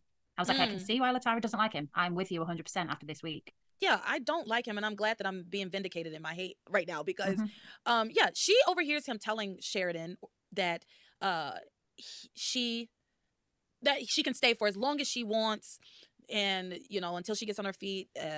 And Liz is of course upset, and then Brian asks Sheridan, well, we have to come up with a name for you, basically, because Sheridan says you don't have to keep calling me Miss. And he says, well, what should I call you? What? And since you don't know what your name is, just tell me what's the first name that comes to mind, and what is it? This is brilliant. So the first name that comes into Sheridan's mind is Diana, and she said it in the way she used to say it as well, which is really funny. She said it so seriously. So, and I thought this is Passion's way of saying "F you" to the royal family, who stopped them using Diana. Because she wasn't talking about Princess Diana. She just said the name, Diana. And she said, oh, I wonder why that name came to me. Maybe I know someone called Diana. I've written down, you didn't think maybe I am called Diana? She just thought maybe I knew someone called Diana, which was obviously her best friend, Princess Diana. It was funny. I liked it. Yeah, now we're doing the Diana stuff, which I remember Sheridan as Diana so vividly. Like, she had the haircut. Yeah, I remember this whole storyline of her being Diana. Because I just remember thinking it was just so weird. Like, it was so distasteful. It was not long after the passing of Diana, couple of years max. Yeah, because what year did Diana pass? It was horrific. Was it? I want to say 96 or 97. It was very close to. Yeah. Because I mean, the show picked up in 99 and Diana hadn't been gone at all, like very long at all at that point. Yeah, 97. So terrible what they did. Yeah, that's crazy. Like that's crazy. So now we're in 2001, which is what, 5 years past. It's just not enough time. And they're tipping the hat to it still in 2001. Like, they haven't grown ashamed of what they've done using someone's death for entertainment purposes. They're still doing a cheeky wink towards it.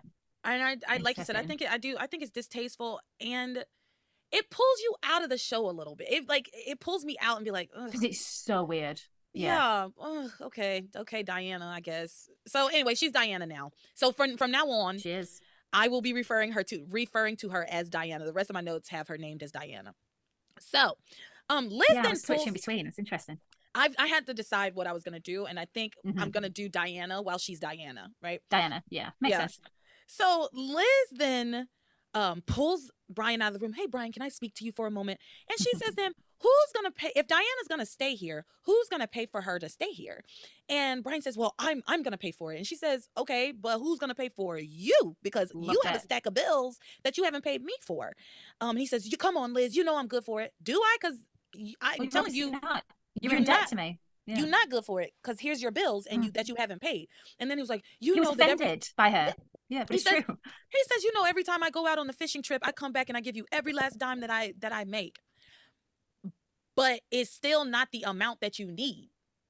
Well, she said sometimes you don't come back with anything, Brian. So he's not keeping his own head above water. Now he's trying to support someone else, and he gets almost annoyed with Liz for pointing out that he can't do it. The woman who is subsidizing his life. I was fuming. He was so nasty to her. He was so nasty. I don't like this man at all. He was so nasty to her. And yeah, like, what? You know that I'm good for it. No, I don't. You have not shown to me that you are good for it. Again, I will reiterate, you owe me a lot of money. You've been here for all of this time. I know you have unpaid bills. Like, that's what I know, Brian. You're not good for it. Even though you come in and you give me all your $150 or whatever you made on one fishing trip, you only knock down a little bit of your debt every time you give me money. You were living in my hotel for free. Yeah, and eating up all the food. All the sandwiches. Oh my God, the sandwiches. So Liz, like, basically, he and Liz then start to have, they escalate this argument because Liz then says to him, why are you on this island? Who are you? Who are you? What are you running from? I know why I'm here, because I bought this hotel and I can't unload it. And I know why the doc's here, because he lost his license and he can't practice in the US anymore. But none of us know why you are here on this island of misfits, on this godforsaken island. And then Brian gets very tight-lipped and he's like, well, what are you running from? And she doesn't want to answer that. He just turns the question around on her, and they agree to not talk about this anymore. He's like, we take each other at face value on this island. Yeah, exactly. But they decide eventually. Liz agrees to let Sheridan stay, and she says maybe she'll be helpful. She hopes it's a good investment. She hopes she comes from a rich family who'll give her a big reward for looking after her, basically. Yeah. So she also says maybe Sheridan can earn her keep. She'll do housekeeping and wash dishes and things like that. So back in the room, Brian goes back to the room. Diana is in crisis, of course, because she believes nobody loves her. No, she has no one in the world. She's all alone. Brian tells her she fits in right here with us as a family. And then Diana's like, you're a fan. I'm a part of your family. Oh my God. So happy. And it's Sheridan, right? Like, that's so Sheridan. That's hitting into Sheridan's need to belong. Yes, Latara. Yeah, that's so Sheridan, just wanting to be part of a family. Oh, Diana. Oh gosh, Diana. So yeah, Diana is Sheridan. Like, her quintessential Sheridan is still there. Her personality is so Sheridan. Yeah. And you know what? That does speak to how we have been told amnesia works in this world. Like, when we talk about Grace and her still doing all of the same things she used to do, she just didn't remember that she used to do those things, like putting honey in her tea and morning stretches. Yeah, and praying to who does she pray to in every storm? I can't recall. Not Saint Nicholas, but it's the same saint. It's one of those saints, Saint Raphael, I think it was. And yes, it was. She does all the same things that she always used to do, allegedly. I wrote down, I wonder how often amnesia occurs in the real world compared to the rate that it occurs in soap opera worlds, because it happens so often in soap operas, but it must be so rare in real life. Listen, because I count, as far as the amnesiacs in this show, I say that there are 3. I believe Grace is like medically has amnesia. Diana Sheridan has amnesia, right? Charity also kind of has bouts of amnesia. She has amnesia every day. She just wakes up with a new thing she forgot. That's magical amnesia, though. Yeah. So it's a different category. Yeah. It happens it is so incredibly prevalent. And I know it is so incredibly rare for people to have truly have amnesia. I know that there's like levels to it, and people have like very blurred memories. Like, it's usually in real amnesia, it's usually your short-term memory that you lose, not your long-term. The people that do get amnesia in real life, it's usually they find it hard to remember what they did 5 minutes ago, not 5 years ago. So again, it's right, the whole who am I kind of amnesia does not, I'm not gonna say it doesn't exist, it does, but it's so incredibly rare. But anyway, we have plenty of it here. We do. More than we can deal with here. So, she's having a crisis of not conscience, really just like a crisis of who am I, and why isn't anybody looking for me, and why doesn't anybody love me? And Brian is trying to... It really picks her up, though. Yeah. Yeah. Being told she can be part of the island family. We're like a family. She so wants and to then Doc says that people never leave the island. Yeah, what is this, Moana? What are you talking about? Like people never leave. Or Hotel California, you can check in but you can't check out. So, like, I don't know. Hotel Liz. I think it says you can check out but you can never leave is the Hotel California. Welcome to the Hotel California. Hotel Liz. What is her hotel's name, I wonder? Do we know? We'll call it Hotel Liz until we find out. Yeah, Chez Liz. Chez Liz, yeah. So then Diana wants to see the rest of the island. Even though it's night. Yeah. Take a nap. Go to bed. These people, you have inconvenienced these people greatly. Let them rest, right? She's still got the heiress vibe. She thinks it might jog her memory, though. Yeah. Yeah. So, of course, Brian says, we can walk for as long as you like. We can go for a nice moonlit stroll and have a moonlit picnic. Liz will make us some sandwiches.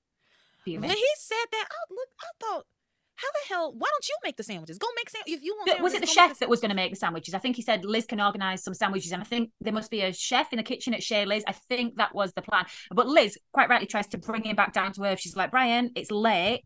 you've got work, you've got to go out in the fishing boat in the morning. And when he sort of insinuates he's thinking of skipping it, again, she's fuming because he is not paying his bills. And again, I hate him because he's kind of getting arsey with her again. Oh, yeah, he says, so annoyed.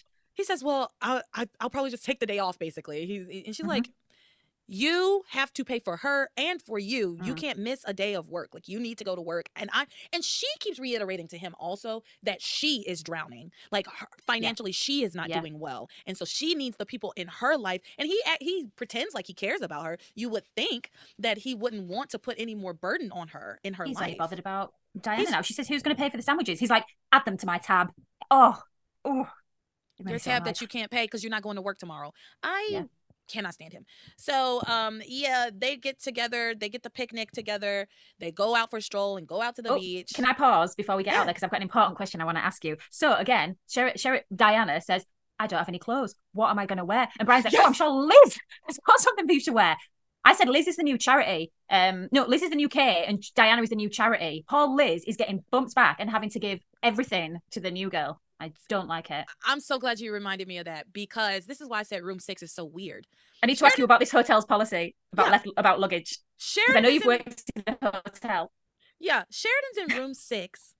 And when Brian says, well, I'm sure Liz has something you can wear, Liz goes, well, I'm sure that she couldn't fit any of my clothes, but I'm sure we can find something. And she walks over to the closet of this room, of this guest room, opens the closet. I didn't even think about that.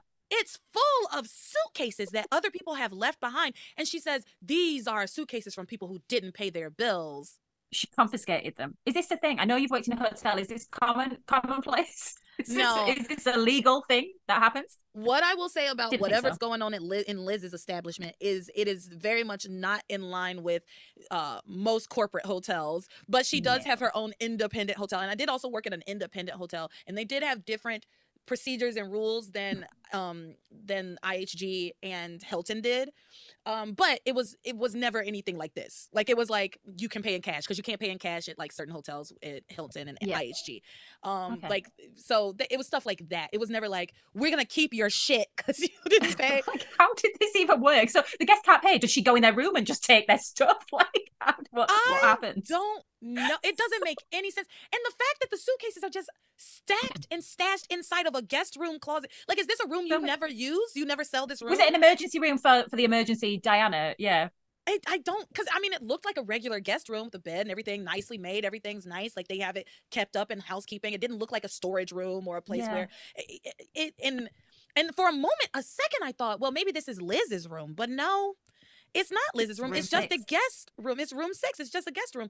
So she takes people's luggage and keeps it, I guess. And what, does she try and sell their sweaty clothes? Like, I don't understand. They're not going to be nice. It's going to be towards the end of a vacation, I guess. They can't pay their bill, and she's like, right, I'm going to keep your clothes.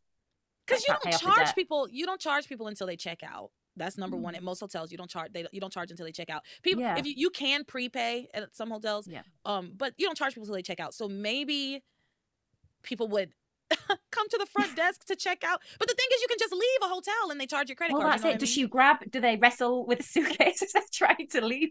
Oh, you know what? How does this go down? You know what? Wow. They probably do have to come to the front desk at her place, because I think she has physical keys for her doors. She had physical keys on like key rings, and that would mean that somebody would have to come to the front desk to check out, because you can't just. Yeah, but if I don't pay my bill, if I'm not going to pay my bill, I'm not going to be worried about hotel etiquette. I'm dashing the key and running. I might even climb out of the window. Go to the front desk. I might even climb out the window. I'm not a good guest. I can't pay. You got me. You're right. I don't know. This shit is crazy. Yeah, she just takes their luggage. Maybe she just looks at them and like, I bet you can't pay, and just takes their stuff. Give me that suitcase. I hope you've got some designer clothes on there I can sell. Probably not if they can't pay their bill on St. Lisa's. Yeah. Well, maybe it's hard to get off the island. Maybe the island's hard to get off of, so she can catch up with them very easily if they try to. Yeah, because it's not going to have an airport, I guess, is it? Yeah, so I think they have to, like, get off the island by boat. Yeah. So maybe. Again, we're getting too deep in this. Actually, this was one of my favorite parts of the episodes, because I was just like astonished by the fact that she had these suitcases in this closet in a guest room. But anyway, and I mean, they were stacked up. And so Diana goes through the thing. She finds herself a pretty white dress, gets ready for her date with Brian. and they go out to the lobby, get their picnic, and head out to the beach, and sit down to eat their sandwiches. And one of the sandwiches is wrapped in that newspaper that says Sheridan Crane laid to rest. And she opens up her sandwich. She sees the newspaper and she says, Sheridan Crane. Ugh. But the thing is, I've already seen this, so I already know that she gets nothing from this. So my thoughts were, that was perfectly, wasn't it? Can you imagine that happening by chance with the newspaper being wrapped with the headline on? I've also written, does this kitchen not have any supplies? So they've got the chef to prepare some sandwiches for hotel guests, and they are wrapped in newspaper. In newspaper. And today's newspaper at that. They need that for the hotel guests. Today's newspaper. Yep. I don't know. So let's go to Harmony. Harmony. There's not much here, but what is here is very important. I'm angry with Hank. Oh, Hank's the worst. And remember, was it last week or the week before where I was like, what the hell is going on with these writers? Like, Hank is making sense. Whitney's like doing things that she's never done before. Well, Hank's back to being an idiot. So I think we got our regular writers back because all is well in the world. Hank meets up with Luis at the hospital. Hank is in and out throughout the week. Wherever Luis is, he kind of catches up with him. So, and every time he sees Luis, he says little things like, you can't mourn Sheridan forever. It's been a day. One day. I'm like, is it 2 days or is it one day?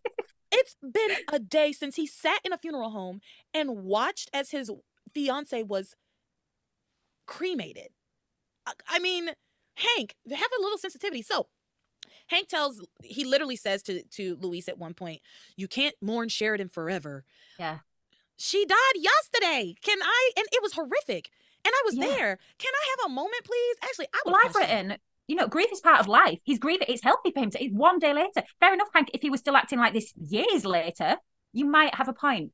1 day later, no. We need to grieve. We absolutely do. And so Hank, then we go to the book cafe. And back at the book cafe, aren't we? Yeah, this week. And y'all, Beth is back in the picture. And y'all know Beth's shit is about to rev up. Beth is back. And we will explain where Beth has been. I'm going to go ahead and say where Beth has been. Yeah. Beth has been on a trip to up the New England coast. With her photography club, which this is the first time hearing of a photography club. New hobby. In Harmony, first of all, but also that go on like 3-month-long trips. She's been gone forever. Yeah, I was wondering how long she's been missing. She's been gone missing. How long she's been on her trip? Yeah, she has been missing. Where is Beth? I've been asking. It was commented on, wasn't it, in the show that we haven't seen you for a while, Beth? Yes, they say like, where have you been? And she says, well, I went on this trip, touring New England with my photography club. Okay, fine, sure, whatever. Anyway, Beth is back. Hank talks to Beth, says, I'm worried about my friend. He's mourning so much about Sheridan. Like, yes, why wouldn't he be? He thinks she was he thinks that she suffered the most horrific death. He just dealt with it. He was there. Why would you expect him to not? I'm surprised he's out and about. I would be in a hole somewhere. Functioning at all at the moment. Yeah. The fact that he's up and walking around is huge. He's doing as well as could possibly be expected after what has happened. Yeah, and right now what he needs is support. He doesn't need you telling him to stop crying over his dead fiance who died yesterday. Bizarre behavior from Hank. So weird. So Luis and Hank are talking. Beth comes over, gives Luis her condolences. He's very sweet about it. And then also at the book cafe, Miguel and Charity are there, and they have made a book. And this was lovely. It was sweet. It was sweet. It was sweet when it was made. It was made for the wedding gift. Yeah, and that is my primary problem here. Because Charity and Miguel are there to give Luis this book of pictures that are all the pictures they could find of Luis and Sheridan together that they made as a wedding gift for Sheridan and Luis. And they say as much to him. They're like, we made this for you. Sorry about Sheridan. This might help. How's it going to... He's lost his fiancé. But I know it's hard to know what to say to people in situations like this. I thought the wording was interesting. To bring up the wedding, like, to say, this is for you. It was supposed to be a wedding gift. I don't know, just give it to him. I feel like he would understand where it came from. Yeah, it's memories of good times, we hope. Bring you comfort. Because it is lovely. And Luis does enjoy it. He's looking at the pictures and he's enjoying it. And I will say, as somebody who's recently gone through, like, losing people, the pictures are really... I do love the pictures. So I thought it was a really lovely gift. I just didn't love the way it was presented to Luis. So he sits down at the book cafe and he's looking through this book of pictures. And he looks through it. He looks through it for, I think they say, for over an hour when Hank comes back. Beth says he's been looking at it for over an hour. And then when he finishes the book, he just starts it over again. Yeah. And then Hank says, I wish he would stop torturing himself. Sheridan is dead and he's never coming back. Again. Died yesterday. What is wrong with you, Hank? What is wrong with him? And it's not necessarily like the character's fault. It's the writer's fault. Why would they write it like this? Give us at least a week. They should have at least given us a week or two between Sheridan's death and Hank doing this. Because they've given us a week in real time. Do you know what I mean? Not even have to time, but a week in time. That's why they wanted to obviously move it on And I needed them to do, because we're still dealing with the aftermath of Sheridan's death. So give us a little bit of time here, all of us. Even I know Louise is going through it. Like I still need time. As a viewer, I still need time. Like, hey, it's poor, to me, it's just poor writing to write it this way. Terrible. And Beth said it was harsh, and I said I agree with Beth. She says Louise needs to mourn and say goodbye to Sheridan in his heart. So Beth was actually the voice of reason in this moment. Yeah, but Beth's not so bad just yet. Beth is. I like Beth right now. I just know how crazy Beth is. But then says she wanted him to get on with his life. I've written down, right, okay, if I died and my boyfriend was getting on with his life the next day, I would be fuming. I would haunt him. It's not what I would want. I would be raging. Haunting you forever. And like, do not think you can move, go wherever you want to go. I'm haunting you. The house isn't haunted. It's your whole. I'm haunting your spirit. I'm haunting your soul. We can't move to the next realm because you hurt us so much by moving on so fast. I'm not going anywhere at all. If you move on, the day after I die, you're like, oh, gotta move on with my life. That's that. So much. You just love me then. So much for Tara. Yeah, no, absolutely not. So then Hank goes over to Louise after talking to Beth. He tells Beth, I can tell that you're still crazy about Louise. I can tell by the way you look at him. And she says, I'm just worried about my friend. And I hope God gives him the strength to get past Sheridan's death. She does talk about how she's in the background. Yeah. Well, and she does talk about how she wishes that things did turn out differently between them when they were together. And from her view, the only reason that she and Louise did not work out, it wasn't a problem with the relationship. It was because he felt like he didn't have time for a relationship because his father had disappeared and he had to like step into the man of the house role. So for her, in her mind, there was never a problem between her and Louise. It just wasn't the right timing. And it wasn't the right timing. And of course, they could definitely work and make things work. So, and she's about to try it. So Hank goes over and starts nagging Louise again about like, you need to, quote, let Sheridan go. Let her go.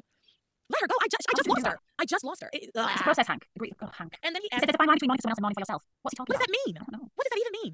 Whatever. Eventually, he says, hey, man, why don't you have to take baby steps to get over to Sheridan. How about you start with just like hanging out with friends? Meet me at the Lobster Shack in an hour. And so Louise says, okay, I'll meet you at the Lobster Shack, baby. And I was so excited. We haven't been to the Lobster Shack in so long. I thought we were never going to go back. I thought it was insensitive though, because Hank knows that Louise went with dates with Sheridan's Lobster Shack, but I suppose it's a small town. He has probably been everywhere in Hamley with Sheridan. I don't know why I'm trying to find sympathy for Hank though, because he's being out of order. He's completely out of order. And also, like you said, taking Louise to the Lobster Shack specifically is very insensitive. Because that's where he's had like his first date with Sheridan. And so Hank wants him to move on. Isn't he's not that right, though, is he, Hank? No, he's a dumb. So Louise goes to the Lobster Shack to meet up with Hank, right? When he gets there, he's ambushed by a double date. Hank is there with a date, and then Beth shows up. And that's like where we end it. We don't get Louise's reaction to it or anything, but I imagine he will be gracious. I think. Yeah, Beth's nice to him. I'm so glad that you're here. But yeah, I was wondering who Hank's date was and like who would go on a date with Hank. We've never seen this woman. Who's that lady? I will say Hank is hot, so like I would give him a chance for a little bit, but he's so stupid. Yeah, I think he's hot. I think Hank was hotter. Wait, what? Yeah. You do? Facially, first Hank. I obviously it's Curtin's hair, but I thought first Hank was more handsome. He did not do it for me. I like this one a lot better. As far as his looks go, the acting. I saw this. Say he was in Chuck. This guy? Yeah. I think Laura said that he was in Chuck. Yeah. I've never watched Chuck, but I think Laura did say that. Or maybe Eric said it. Somebody said it. But yeah, and I saw him recently on something. I was like, oh shit. How's he looking 20 years later? Yeah. Good. He looks great. That's a good looking man. What was it? It doesn't matter. I think it was actually good acting. Nope. Not grown at all. Nope. Just such a dunderhead. So I'm glad he's still making a living in the fields. Yeah. All right. You got anything to add to that? I think we're done with that part. I think we're done with that one. All right. Let's finish up here. We're going to do Trouble Marriages, jump into magic. And magic was a little bit of a treat this week. Yeah, we didn't get a lot of magic, but what we got was pretty good. It was good quality. It was. So Grace and Sam are at the book cafe. This is when we see Beth for the first time, by the way. And they ask Beth, like, hey, Beth, where you been? And she said she was on vacation with a photography club touring New England. Then David shows up. Now, I have a question for you. When you watched this episode, did your sound cut out? And only for a short time. Yeah. It cut out. It literally, the sound, I don't know if it was like, if it's a conspiracy or what. The sound was only ever bad in these episodes when Sam was talking to David. And so we had this scene where there was no sound whatsoever. I had no clue what was going on. I just watched and tried to glean what was going on. So I said, silence, calm conversation. All I could see is the lips. I was just looking at you when David was talking and there was no sound. The thin lips just captured my attention. Yeah. So all we got of this was that when David comes in, Sam says he has something to say to him and he needs to say it in front of Grace. And then the sound cuts out. And then all I wrote next was Grace looks confused. So Sam had said something that made Grace look confused. Turns out, the good thing about Passions is they reiterate everything over and over again, right? So it turns out when we cut back to the scene, the sound wasn't gone, but it still wasn't good. The sound of just this portion got really muffled. But basically, what Sam had said to David is that he believes that David and Grace's marriage is legal. And then David put his hand on Grace's hand. I believe it. Well, I'm glad that you have finally accepted that Grace is my wife. I don't know what that accent is, but it's the best I can do. And David's accent is weird. I think is he Australian? I don't know what he's supposed to be. I don't know if he's supposed to be British. I don't know where he's supposed to be from. I don't know, but it's very. Someone trying to do a British accent, maybe. Is it? Let me look up if this guy is who this guy is. Let's see who he is. Played by Justin Carroll. Let's look him up. Copy. Yeah, it says he was born in Greece. What? I've seen an article from 2022. Justin Carroll talks about Passions and his latest endeavors. Oh, he's an actor and life coach now. Doing Passions was very interesting because I came from doing a night show called Beggars and Choosers. Doing a soap opera was very different. Played David Hastings, had to do 10-page monologues. He had a great time on Passions. First person he met was Mackenzie. Well, had the privilege of growing up in places such as Greece, Rome, and London. So maybe that's why his accent's so weird. Because he's been all everywhere. Over the place. Yeah, so yeah. Okay. Well, we figured it out. You figured it out. Thank you. Well, it was a team effort because as soon as you found out the actor's name, I googled the name. So David is doing his weird accent and he says, I'm so glad that you finally accepted that Grace is my wife. He grabs her hand. Sam grabs his hand and moves it physically away from Grace's hand. And then Sam grabs Grace's hand and he says, I didn't say I accept anything. I don't accept your marriage and that you're married to Grace. What I believe is that even though my marriage to Grace is not legal or recognized by the church, in my heart and in Grace's, we are married, and Grace and I will always be together no matter what. he then dismisses David. You can go. That like he was like, you can We go need to now. think about how to tell our family. David said, thanks for being honest, and at least you know I'm not a con man. And then he goes over to talk to Beth, who is fangirls over him. It's like, oh my God, you're David Hastings, right? I'm an amateur photographer. So this is the reason why we've randomly given Beth a photography hobby, is so that she will recognize David Hastings and ask him to look at her pictures. So she was like, I love your work. Actually, I just got back from a trip where I was taking pictures with my photography club. Would you mind taking a look at my work? And he's like, okay, sure. And she hands him a stack of pictures. And he's going through the pictures and he's like, ooh, good composition. Oh, this is very interesting subject. Oh, that's an interesting angle. And then he gets to a picture. He's like, this is a really cool panoramic shot. Where was it taken? And she looks at it and she says, oh, that's Hartford, Connecticut. And ding, ding, ding, ding. He doesn't recognize it. Which is a big, huge clue to everybody that this man is. Now we can all say David Hastings is a con artist, because this is the first time, isn't it? They're giving us any reason really not to believe him. Yeah. This is the first clue that he may not be exactly who he says he is, because you said that y'all were from Hartford and that you got married in Hartford and you got married at this church and you don't recognize the city when you see it. He hasn't been there for years and a lot has changed, he says. I'm just not buying it. But yeah, that's what he said. That's what he says. But I did love that we finally got a little bit of an inkling that he is up to no good. There's intrigue. No good. Yeah. So now we have to talk about Sam and Grace, who have called called Kay to call a family meeting. And Kay wants to know what it's about. Bless her. And she thinks it's going to be about them going on a family vacation. She's in for a rude Hawaii, awakening. she's hoping for. I like a style. Yeah. So they go off to have their family meeting. They stop by the site of their home being rebuilt, and they talk about getting remarried and being their marriage and relationship is going to be is and will continue to be as solid as the house that they're building and as solid as these beams. And then they take a marker, and like two teenagers in love, they write their names on the beams of the house in a heart, and it was so lovely. Yes, I did enjoy this and thought it was sweet. And I think that's just such a cute thing when people are building homes and stuff, like putting just hiding little pieces of themselves inside of the construction is really, I don't know. You might never see it again, but you know it's there. It's cool that someone might find it, like in years to come. I think it's cool. Yeah. So they go to this family meeting. Our family meeting starts, and the girls are very excited to hear about what are we doing. And so Grace tries to say it, but she can't bring herself to say it. Sam has to say it for her. And he says, someone from your mother's past has shown up that knows her. And the girls are excited at first. They're like, that's amazing, Mom. That's what you've always wanted. Somebody to kind of fill in the gaps. Tell us more about it. This is great. Be careful what you ask for, because then Sam's like, well, this is not particularly good news. Actually, the person who has shown up, it turns out before your mother ever met me, she was married to this man, and she and I are not really married, aren't legally married. Now, maybe it's because I am the product of a divorced family, like divorce. Maybe it's because divorce is so prevalent in the US. Maybe it's because I know so many people whose parents aren't married and never were, but the reaction to this was wild to me. Both of the girls get upset, but Kay takes it hard, way too hard. It was, I was shocked. I was shocked by Kay's reaction. I'm like, would she really care? Like, my parents are still married. Like, even if it was so important for her that, like, there's extenuating circumstances anyway. Do you know what I mean? Like, even if it was so sanctity of marriage and that was what she really believed in, you could give this one a pass because it's out of the ordinary anyway. I agree. And her main thing was that we're going to be a laughingstock. Don't you see? We're bastards now. We're illegitimate, basically. We're bastards. She says that. Jessica was lovely, wasn't she? Jessica was like being really understanding about it. They were talking about having another wedding and just, trying to make There was going to be a Christmas themed wedding. They were like, it'll be a winter wonderland. We can have a sleigh ride to the church from the backyard. And Kay was like, yes. And we can all wear big signs around our neck that say bastard. She really went over the edge with it. Yeah. And to me, Kay is 15, 16? Would it be a thing? Was it a thing then? It's not a thing now. Yeah. Would a 16-year-old be like, oh, so upset because I'm a bad... That's not even... Would they even use that word? That's not even terminology we would use. I I'm like didn't know. wondering in 2001, but I think even in 2001, no, No, I didn't no, even know no. the meaning of the word bastard in that Mm, sense. I only knew it as like basically like a curse word or yeah, something bad. yeah, You call somebody you're such a bastard, but I didn't think of it in the sense of like somebody whose parents weren't married. yeah.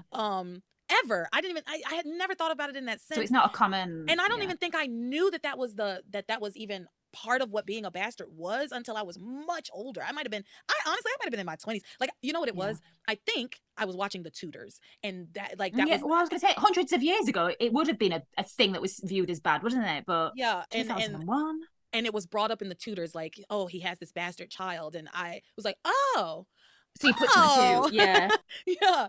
So yeah, no, it was ridiculous that she would be so upset that people are going to be like, she's a bastard. Nobody cares about that. This is America. Nobody cares, and it's It was 2001. funny because Kay was like, people point at me when I go down the street. I was like, I've never seen that. So she's like, hey, there goes Kay Bennett. Her family is nuts. Hey, there goes Kay Bennett. Her cousin sees dead people. Hey, there goes Kay Bennett. Her house was swallowed by demons. And now they can say, hey, there goes Kay Bennett, the bastard. I'm like, really?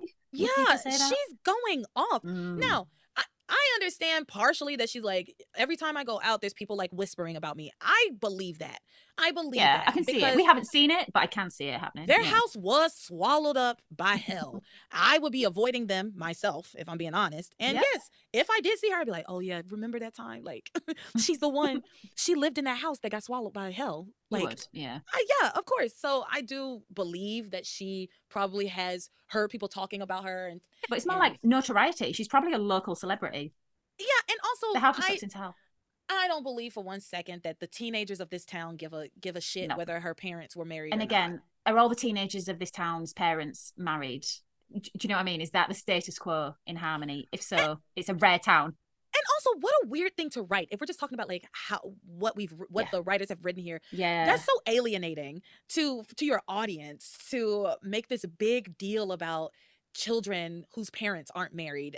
Mm. Because a lot of people, tons of people have children every year and since time immemorial who have not been married. You know what I mean? Well, I And think, were you and Eric talking about like why the show pushes the religiosity so much? And was the thought kind of it's to a certain type of traditional housewife where maybe it's a big Christian demographic watching, so it would mean something to them. I'm not sure, but it feels very odd. yeah, it does. Because I feel like, yes, it's a daytime soap opera, so the people that are the main audience typically are going to be your housewives, Mm-hmm. typically more conservative people who are stay home, women who stay home. Yeah.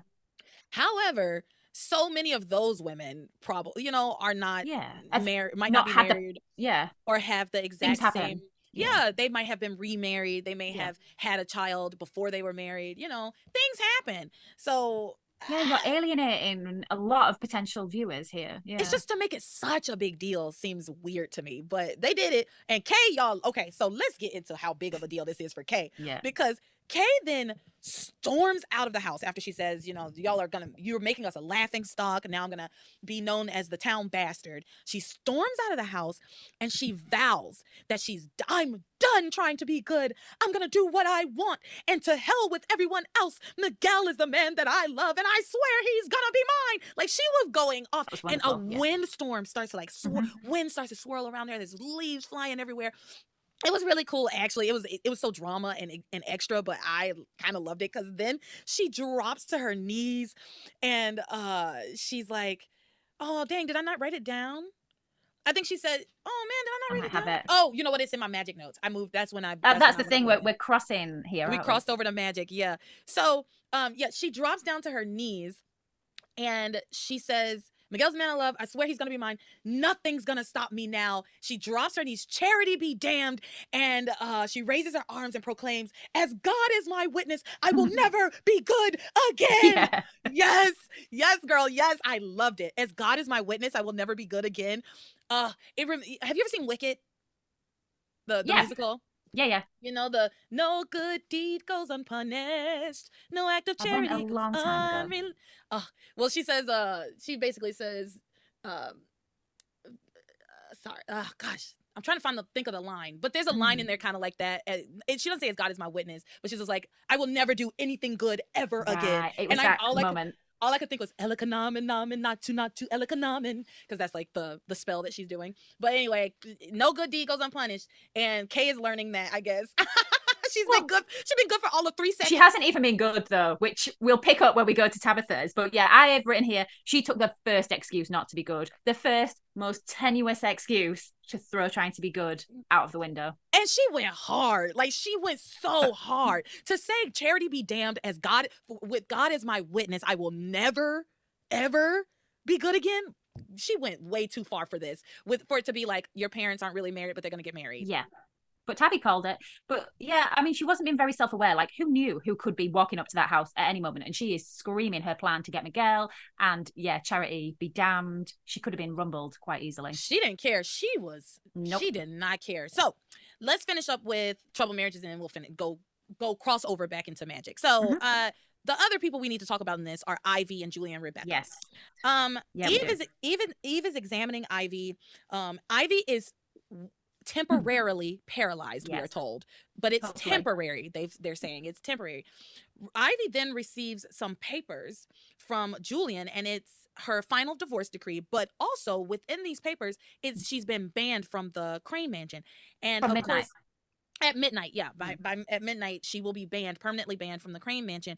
She, of course, starts to rage. She's like, that is my home. I'll be damned if I give up all that I've done to like, that's all I have left, that, you know, and she wants to leave the hospital. She's like, Eve, you have to let me out of here. I'm fine. Girl, you are not fine. You are paralyzed. You got struck by lightning. You are not fine. She's not fine, but she's not about to let Becky Wecky move into my house. She wants to go out and kick Rebecca out on her big fat butt. Mm-hmm. But Eve is like, girl, no, you cannot go. Which I don't know why. Again, I don't know why Eve is going so hard for Ivy after Ivy has been like blackmailing her. I don't get it, but she is. And she tells her, you can't leave, Ivy. If you leave, your being paralyzed might not be temporary. Yes. It might become permanent. But Ivy's like, I got to do what I got to do. This was insane. I would have chosen my legs over a house. I don't care how big the house is. I want my legs to work. I did not get it. Ivy has money. Yes. Buy yourself a house. Yes. Get out of there. What you want to be in that house of horrors for? Can you imagine? Like, toxic environment. I know you want to live in the mansion for some reason, but it's a hell house. And Rebecca's going to be there tormenting you. Julian's going to be there tormenting you. What do you want to be there for? It won't be happy.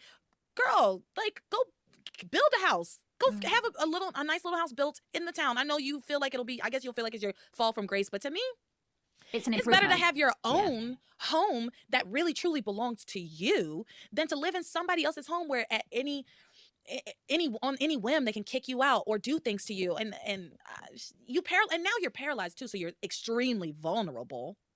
Why would you want to be in there with these two psychopaths who hate you? She sees it as her home, doesn't she? Because they were in the marriage. She sees it as her home. But yeah, is it really worth risking the ability to walk over? And like you say, it would be unbearable to live there anyway. And my thing about that house too, about the mansion, is that should have been something that she fought for in her divorce. If the divorce is final, maybe Julian, maybe they had who knows? Did they? No, they can't have had a prenup, or she wouldn't have been trying to fight for the house.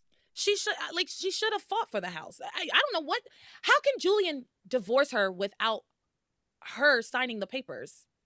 Yeah. So if the divorce is done, all the details should have been worked out. Right. They should have had her lawyer, his lawyer. They worked out all of the financial arrangements. And if they can't agree, it would go to a hearing potentially if they can't agree on dividing up their assets. But that didn't happen. It just struck midnight one night, didn't it? And they were divorced. And they're divorced. And that's why he went to Bermuda. So maybe that's the caveat of why he went to Bermuda, because that was the part that I didn't understand. Like, what does Bermuda have to do with him getting a divorce? But maybe he could get a divorce from Ivy in Bermuda where she didn't have to.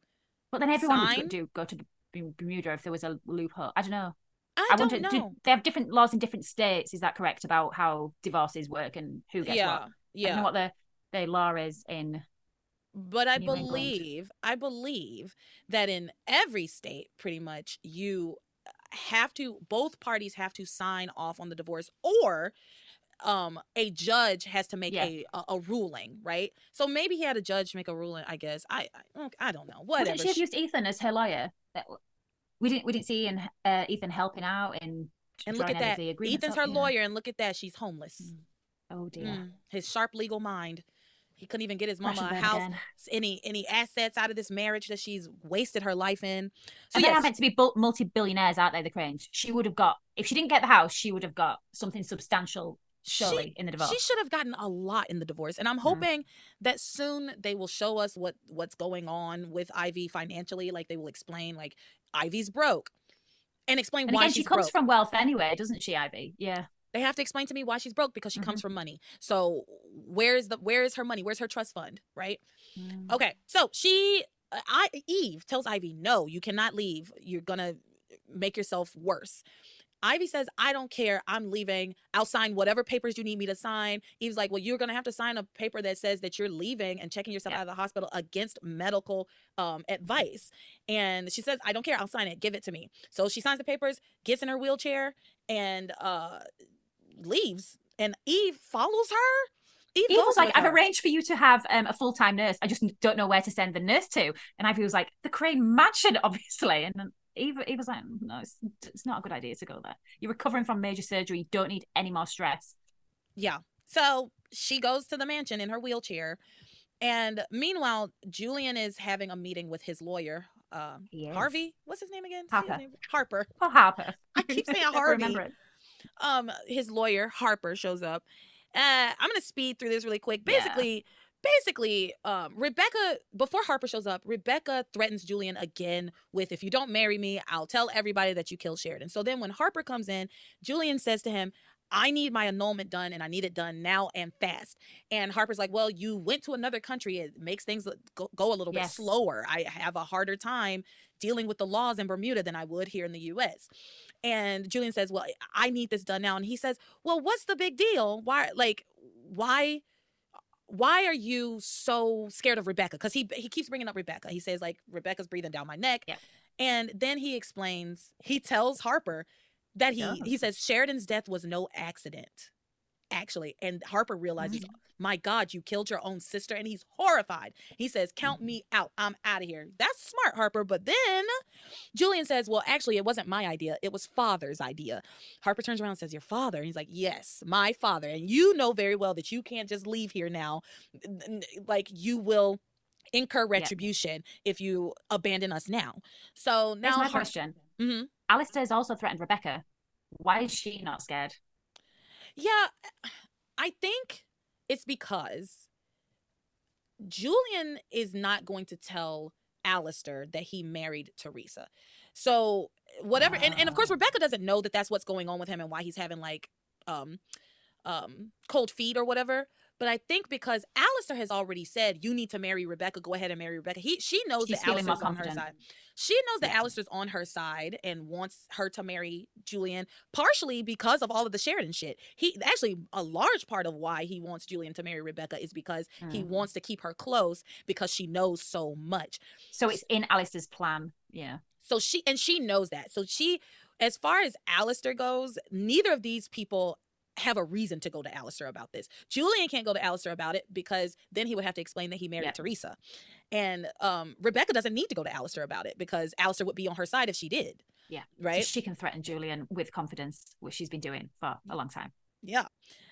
So the doorbell rings while they're having this conversation, Harper. It was really Julian. funny because Julian like recapped to Harper about the whole thing about killing Sheridan, and he was like, Louise can never get access to the family's secret files, and Harper asks where the logic is and says, I don't see it, and I'm like, neither do we. And then Julian's like, you don't have to, I just need to get to the annulment, which I thought was a funny nod to the absurdity of the plot. No, it was perfect. It's like, it doesn't make any sense. Right, it doesn't make any sense. Move it on. Doesn't. Oh my gosh. But yes, so the doorbell rings. Rebecca says, oh, I'll get it. Because she's not in the room with them when they're having their meeting. She comes back through the library or through the study to go get the door. I'll be such a good wife. I'm thinking, where are all the maids in this house? Why do they have to get the door? Off duty, I guess. Yes. Yeah. Somebody said that before where they were like, maybe I said it. These Cranes are always opening their own doors and answering their own phones. And I'm supposed to believe they're billionaires. There are people for that. Right. But yes, so Rebecca goes to the door, and of course it's Ivy trying to get in the house because they locked the door. Rebecca answers the door. No, her key got fried in the lightning. She said my key got fried by lightning, which I thought was funny. Oh, she said that? Okay, so I didn't think they had changed the locks, but I thought, well, maybe the door's just always unlocked. Like, no, she said tried my to key open got fried it. by lightning, which I thought was funny. No, you caught so much. Y'all always catch so much more than I do in those like little moments. I don't think I'm always listening. I know I'm not always listening sometimes, like, but no. Okay, her key got fried by lightning. Hilarious. Yeah. Hilarious. But that, that would do it. My brother, one time when we were kids, we had, those little night lights that go, that go into the wall, you plug into the wall. Yep. It was like pulled out ever so slightly. So so the plug part was like exposed, and my brother dropped a quarter like into the slit right between the socket and the plug, and it like melted the quarter. I wondered if that would really happen, but that's probably sounds like it would then. Yeah. It melted the quarter. Like it had like those two dent marks in it where it had like hit the metal, and the metal had gone into it, and it melted it, burned it. Yeah. It was, it was pretty cool, but I'm sure, yeah. That lightning would absolutely fry a key. Absolutely. Fry a key. Yeah. So Rebecca comes to the door, tells Ivy, no, you're banned from here. This is Julian's house, and I am Julian's fiance, so that means this is my house, and you cannot come in. And then Ivy tries to go in with like her wheelchair, but then Rebecca just pushes her away in the wheelchair, which again, like I said, Ivy is vulnerable. They can do anything to her because she is paralyzed. And that is like the end of them. Right? That's it for like the troublemaker. Yeah, it was funny. Ivy was like, get out of my way, bitch. I'm coming through. Rebecca's like, over my dead body, just wheels her away. She's like, don't touch my wheelchair. Poor Ivy. Poor Ivy, honestly. I think Eric would have loved this scene. I think Eric did really enjoy it. Eric did love this scene. Eric clipped it and sent it to me. I know Eric loved this. Like he loves wheelchair Ivy. He loves it, wheelchair Ivy. So, and he loves a cat fight. Rebecca and Ivy together. Not that this was much of a fight, because Ivy was so vulnerable. Yeah. Okay. Tabitha, magic, all of these things. Magic. Tabitha and Timmy have been summoned to the basement. Tabitha doesn't understand why. Descend. Descend. Descend, Tabitha and Timmy. Descend. Yeah, they're summoning her down. She doesn't understand why. She's like, no, look at all the pain and suffering going on in Harmony right now. And Charity thinks she has to give up Miguel. Like, we're doing good. We're up right now, baby. We're up. What do I need to come down for? And so they tell her to come down, but she doesn't want to go. She's scared. And then is sucked into a vortex. Why did I write that? What does that mean? Who got sucked into a vortex? So, well, I've written... it was imagination. It was a swirl. I wrote swirl. There was like a swirl. And so it was funny because I really liked it because Timmy was like, Timmy says Tabitha hasn't even put a dent in good. And she's like, I'll tell them I'll try harder. And Timmy was like, try harder, that's it. And Tabitha was like, oh, yes, it does sound rather lame, doesn't it? And Timmy says, lame? Timmy would rather be stuck with Norma and her axe than go down there than hear Tabitha give that cockamamie excuse. And then there's like a swirl, and the boys in the basement are like, you have failed miserably, and let the forces of good prevail. Yeah, it was what Tabitha imagined was going to happen. I wasn't sure about whether that was imaginary or real. Thank you for clarifying. Yeah, and now so she imagines this horrible stuff happening when they go down in the basement. So then that was just imaginary. Yep, because then the two of them run away and run out into the front yard. Yes. And run away from the basement door. And then when they get outside, Timmy's like, we should flee. Let's go to New York. And then let's go to Honolulu. But then they realize that their feet are stuck to the ground. And we hear the demon saying, you can run, but you can't hide. But they can't run. Actually, you glued their feet down. So then they suck them back into the house. And she ends up going down into the basement. We demand that you descend. And when she gets downstairs, the demon goes, you have failed, hag. That was a nomination for Burn of the Week for mine. Yeah. I love the word hag. And I love the word. It's so insulting, isn't it? Yes, I love hag and I love like old crone. Like those two things, when somebody says that in a show, it just cracks me up. You hag. What I thought was funny was like when they were going down there, Timmy was like, Timmy's never going to leave his princess. Timmy's going to protect Tabitha till the end. But he says it whilst like hiding behind her body, which I thought was really funny and really cute. Yeah. And so they get down into the basement. The bottle that they trapped Hecuba in is like down there. They kick it by accident. And then Tabitha notices that there's a new curtain downstairs, new decor downstairs that she has never seen before. Timmy goes to kind of check behind the curtains, which again, very brave of Timmy to go to check behind the curtain. He goes to check, but then the curtains open up and it's a floating demon head who says, you need to report. What have you done? Basically, it's time to report. Check in. And Tabitha says, I haven't had to do a report since, I can't remember exactly, but it was like since a long time ago. The Black Plague. Yeah.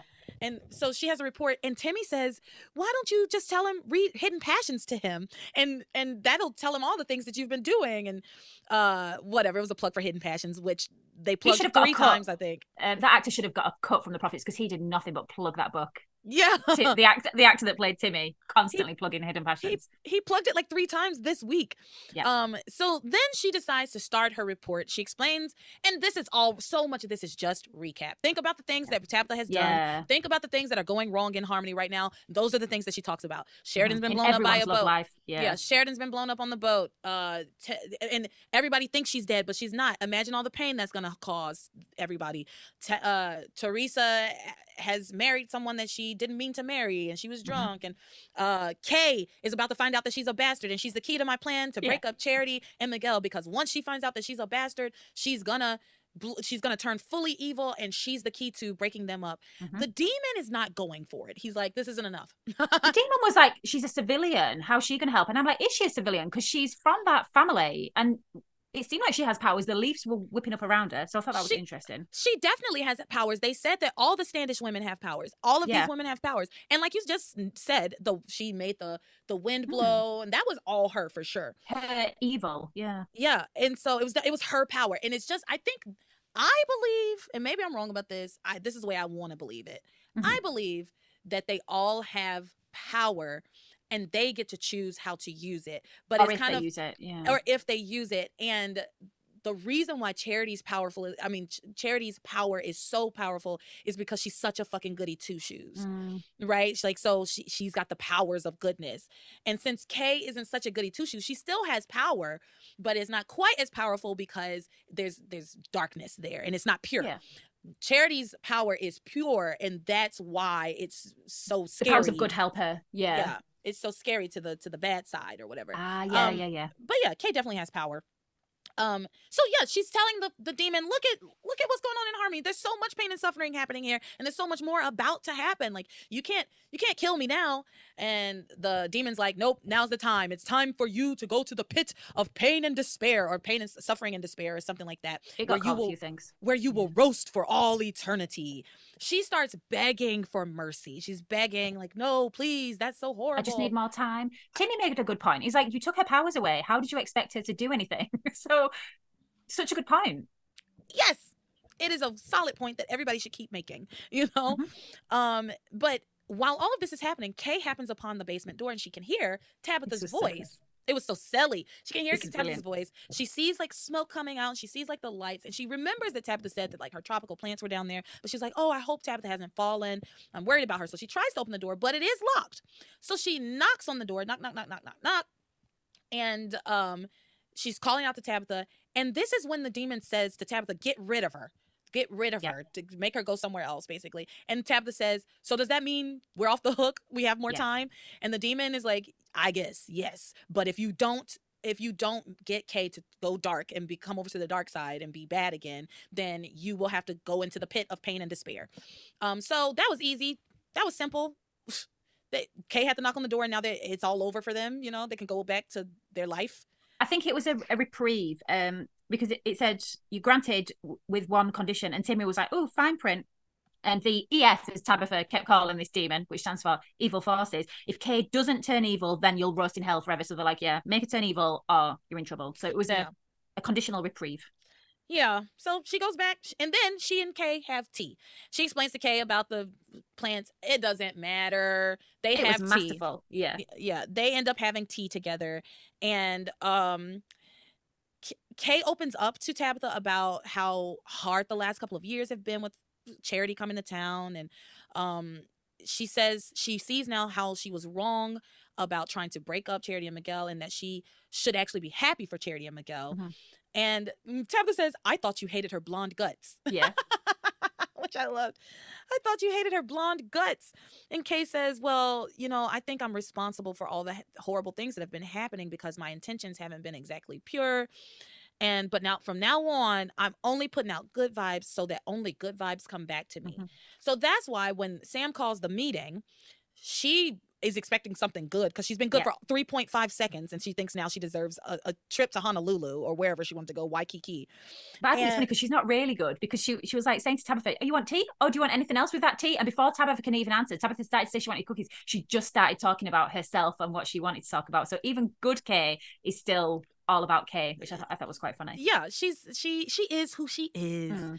And I appreciated that she was trying to at least not be like sneaky and scheming, and she's not trying to kill her cousin anymore, because I have not forgotten. I know I've been saying I'm Team K, I'm Team K. I have not forgotten that she really did try to kill Charity more than once. Like, for real. So, but yeah, she's just not doing that anymore, and that's what she considers good. Guess why? That's why Tabitha's so confident in her plan. She's like, she'll return to the evil little vixen she's always been, Kay Bennett, the queen of mean. Yeah. So we've established everything with the family meeting and Charity and Miguel. So we have to talk very briefly about what's going on between Charity and Miguel. These two people, first of all, they were at the book cafe. Remember, they gave Luis the book or whatever, and they have wearing a conversation. The same outfits from Warlock Island. Yes, thank you for bringing that up. Yes, they're all of the kids on from Warlock Island are still in their Warlock Island clothes. Why? Well, they've been waterlogged. As soon as you got back into Harmony, I would have been getting changed into my gym jams. Actually, probably getting a hot water bottle. Yeah, you would shower, you would change clothes, you would get in the bed. Like, y'all have been through harrowing experience. Charity's blouse got torn by the rock, but she's just going to chill in the book in her raggedy clothes. And that the fact that they had that book for Luis means they went home. They had a chance to get changed, but none of them chose to. None of them. They're all still in those clothes. Thank you for bringing that up. I forgot. I didn't write it in my notes, but I remember being like, why haven't they changed clothes? Well, they're at the book cafe, still in their Warlock Island clothes, and dirty, raggedy. And they look clean now, though, the clothes, actually. I think Miguel's is still, I think Charity's looks cleaner than it should, but Miguel's is still pretty dingy, I will say. Okay. But not as dirty as it needs to. It should be. No. None of their clothes are as dirty as they should be. That's for sure. He was in the same outfit. She looked fine. Yeah. Y'all, they're talking about Charity saying, I still have this feeling that something's gonna happen, that Kay's gonna take you away from me, and also that I gave something up when I talked to the tree. And Charity says, I've been reading folklore on trees, and they represent they're symbols of wisdom and the divineness of nature. And Miguel then says to her, God, I hate him. Then he says to her, oh, actually, Charity, I think I know why you think you talked to the tree. She says, oh, really? Why?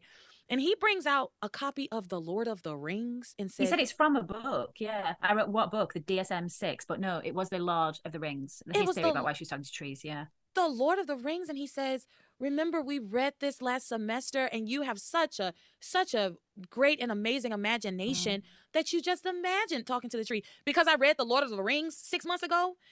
Like, shut up. I hate him. These kids go to school. We've never seen it. Number 2, so he believes they were warlocks. He believes all this mad stuff that happened on the island. Why can't a tree talk to her as well? Why does he believe all the other craziness, but not that bit? He's gaslighting her. He is. He's horrible, and I can't stand him. And he also reiterates the same bullshit he said last week, which was Kay doesn't want me, and when he knows that Kay wants him, he knows that they've had that conversation no less than 3 times. No less than 3 times has he had that conversation with Kay about how much how much she loves him. So don't give me this bullshit about Kay doesn't want me. You know she does. So that's again a lie. It's a lie. And I don't think the writers are framing it as a lie, but it is a lie. Yeah, it seems like he believes it, but yeah, we know that's not the case. I thought it was funny when Charity said she had a hard time believing she was brainwashed by Tolkien. I thought that was quite funny. At least she's standing up for herself a little bit and not a little bit. Oh yes, I must be tired, Miguel. She gave a little bit of pushback. Miguel got frustrated with her, I think, for the first time. Yeah, well, yeah, he's just, they had a little bit of a tiff. It got a little tense. It definitely got a little tense because she's saying, this is what happened to me, and he's not believing her. And at one point, she says that she had a vision of, because that's one thing we didn't talk about. Charity had a vision of the boat exploding. Yes. And she tells Luis that. Yeah, she said, I saw it in my vision, and it looks horrible. And Luis says, well, even if you had called us, we probably would not have heeded your warning. So yeah, and I was like, do you even know your fiance? If Sheridan got a call saying that Charity had a vision about them going on a boat exploding, there is no way Sheridan would have gone on that boat. At all. Because, I mean, she was ready to call off the wedding just because Charity had that premonition about something horrible happening at the wedding. Sheridan gets bad feelings, doesn't she? And doesn't Sheridan almost gets premonition. So I think Sheridan would have absolutely avoided the boat on that day. So that annoyed me a little bit. Me actually. too. Me too. So Charity also talks about how she thinks something is going to happen to break them up. And she also has this feeling that Sheridan isn't dead. And Miguel says to her, do not tell Luis about that because it would just be too cruel. And I feel similarly. Like I see both sides of this. I do, because Charity does have all of these premonitions, and she had specifically the premonition about Sheridan was true. The boat blew up. Oh, that's a really good point. Yeah. And so if she was to say, I also have this feeling that Sheridan's actually still alive, I think that would carry a lot of weight. Miguel doesn't believe her, though. He never believes her. He always is talking about how much he loves Charity, but he does not love her because he does not trust her. He doesn't trust her at all. He doesn't trust her. He doesn't believe her. He doesn't think that even though she's right, and has been proven right quite a few times, he still doesn't believe anything she says. Yeah. So that basically is it. We have like Kay doing her storm out and causing the windstorm. Which we talked about. I vow to never be good again. Charity and Miguel are walking home as this wind is starting to kick up, and Charity hears somebody saying, beware, beware. And I wonder, is that the trees? I don't know, but Miguel didn't hear it, and Miguel doesn't hear it when the trees talk to Charity. So the trees is probably a good call, actually. Yeah, and she says she feels like something has been put in motion that is going to hurt them. So that's where we ended this week. You have anything to add? No, just my burn of the week was from Eve to Julian. So when Julian had said, we had sex too. We had sex, but you and I once had sex too, when he was talking about Teresa. And Eve just said, the thought of it fills me with revulsion. But it was also the look in her face. She was so disgusted. That was my burn of the week. Love it, love it, love it. Well, thank you for being here with me again, Lisa. Thank you so much for having me. Had a great time. Thank you. Tell everybody where they can find you. At Make Everyday Looks on YouTube and Instagram. All right, and I will link that in the description. And as always, you can find me on all of the social medias. Just check the link in the description as well, and it'll take you to all of my other links. And with that, you are my passion for life.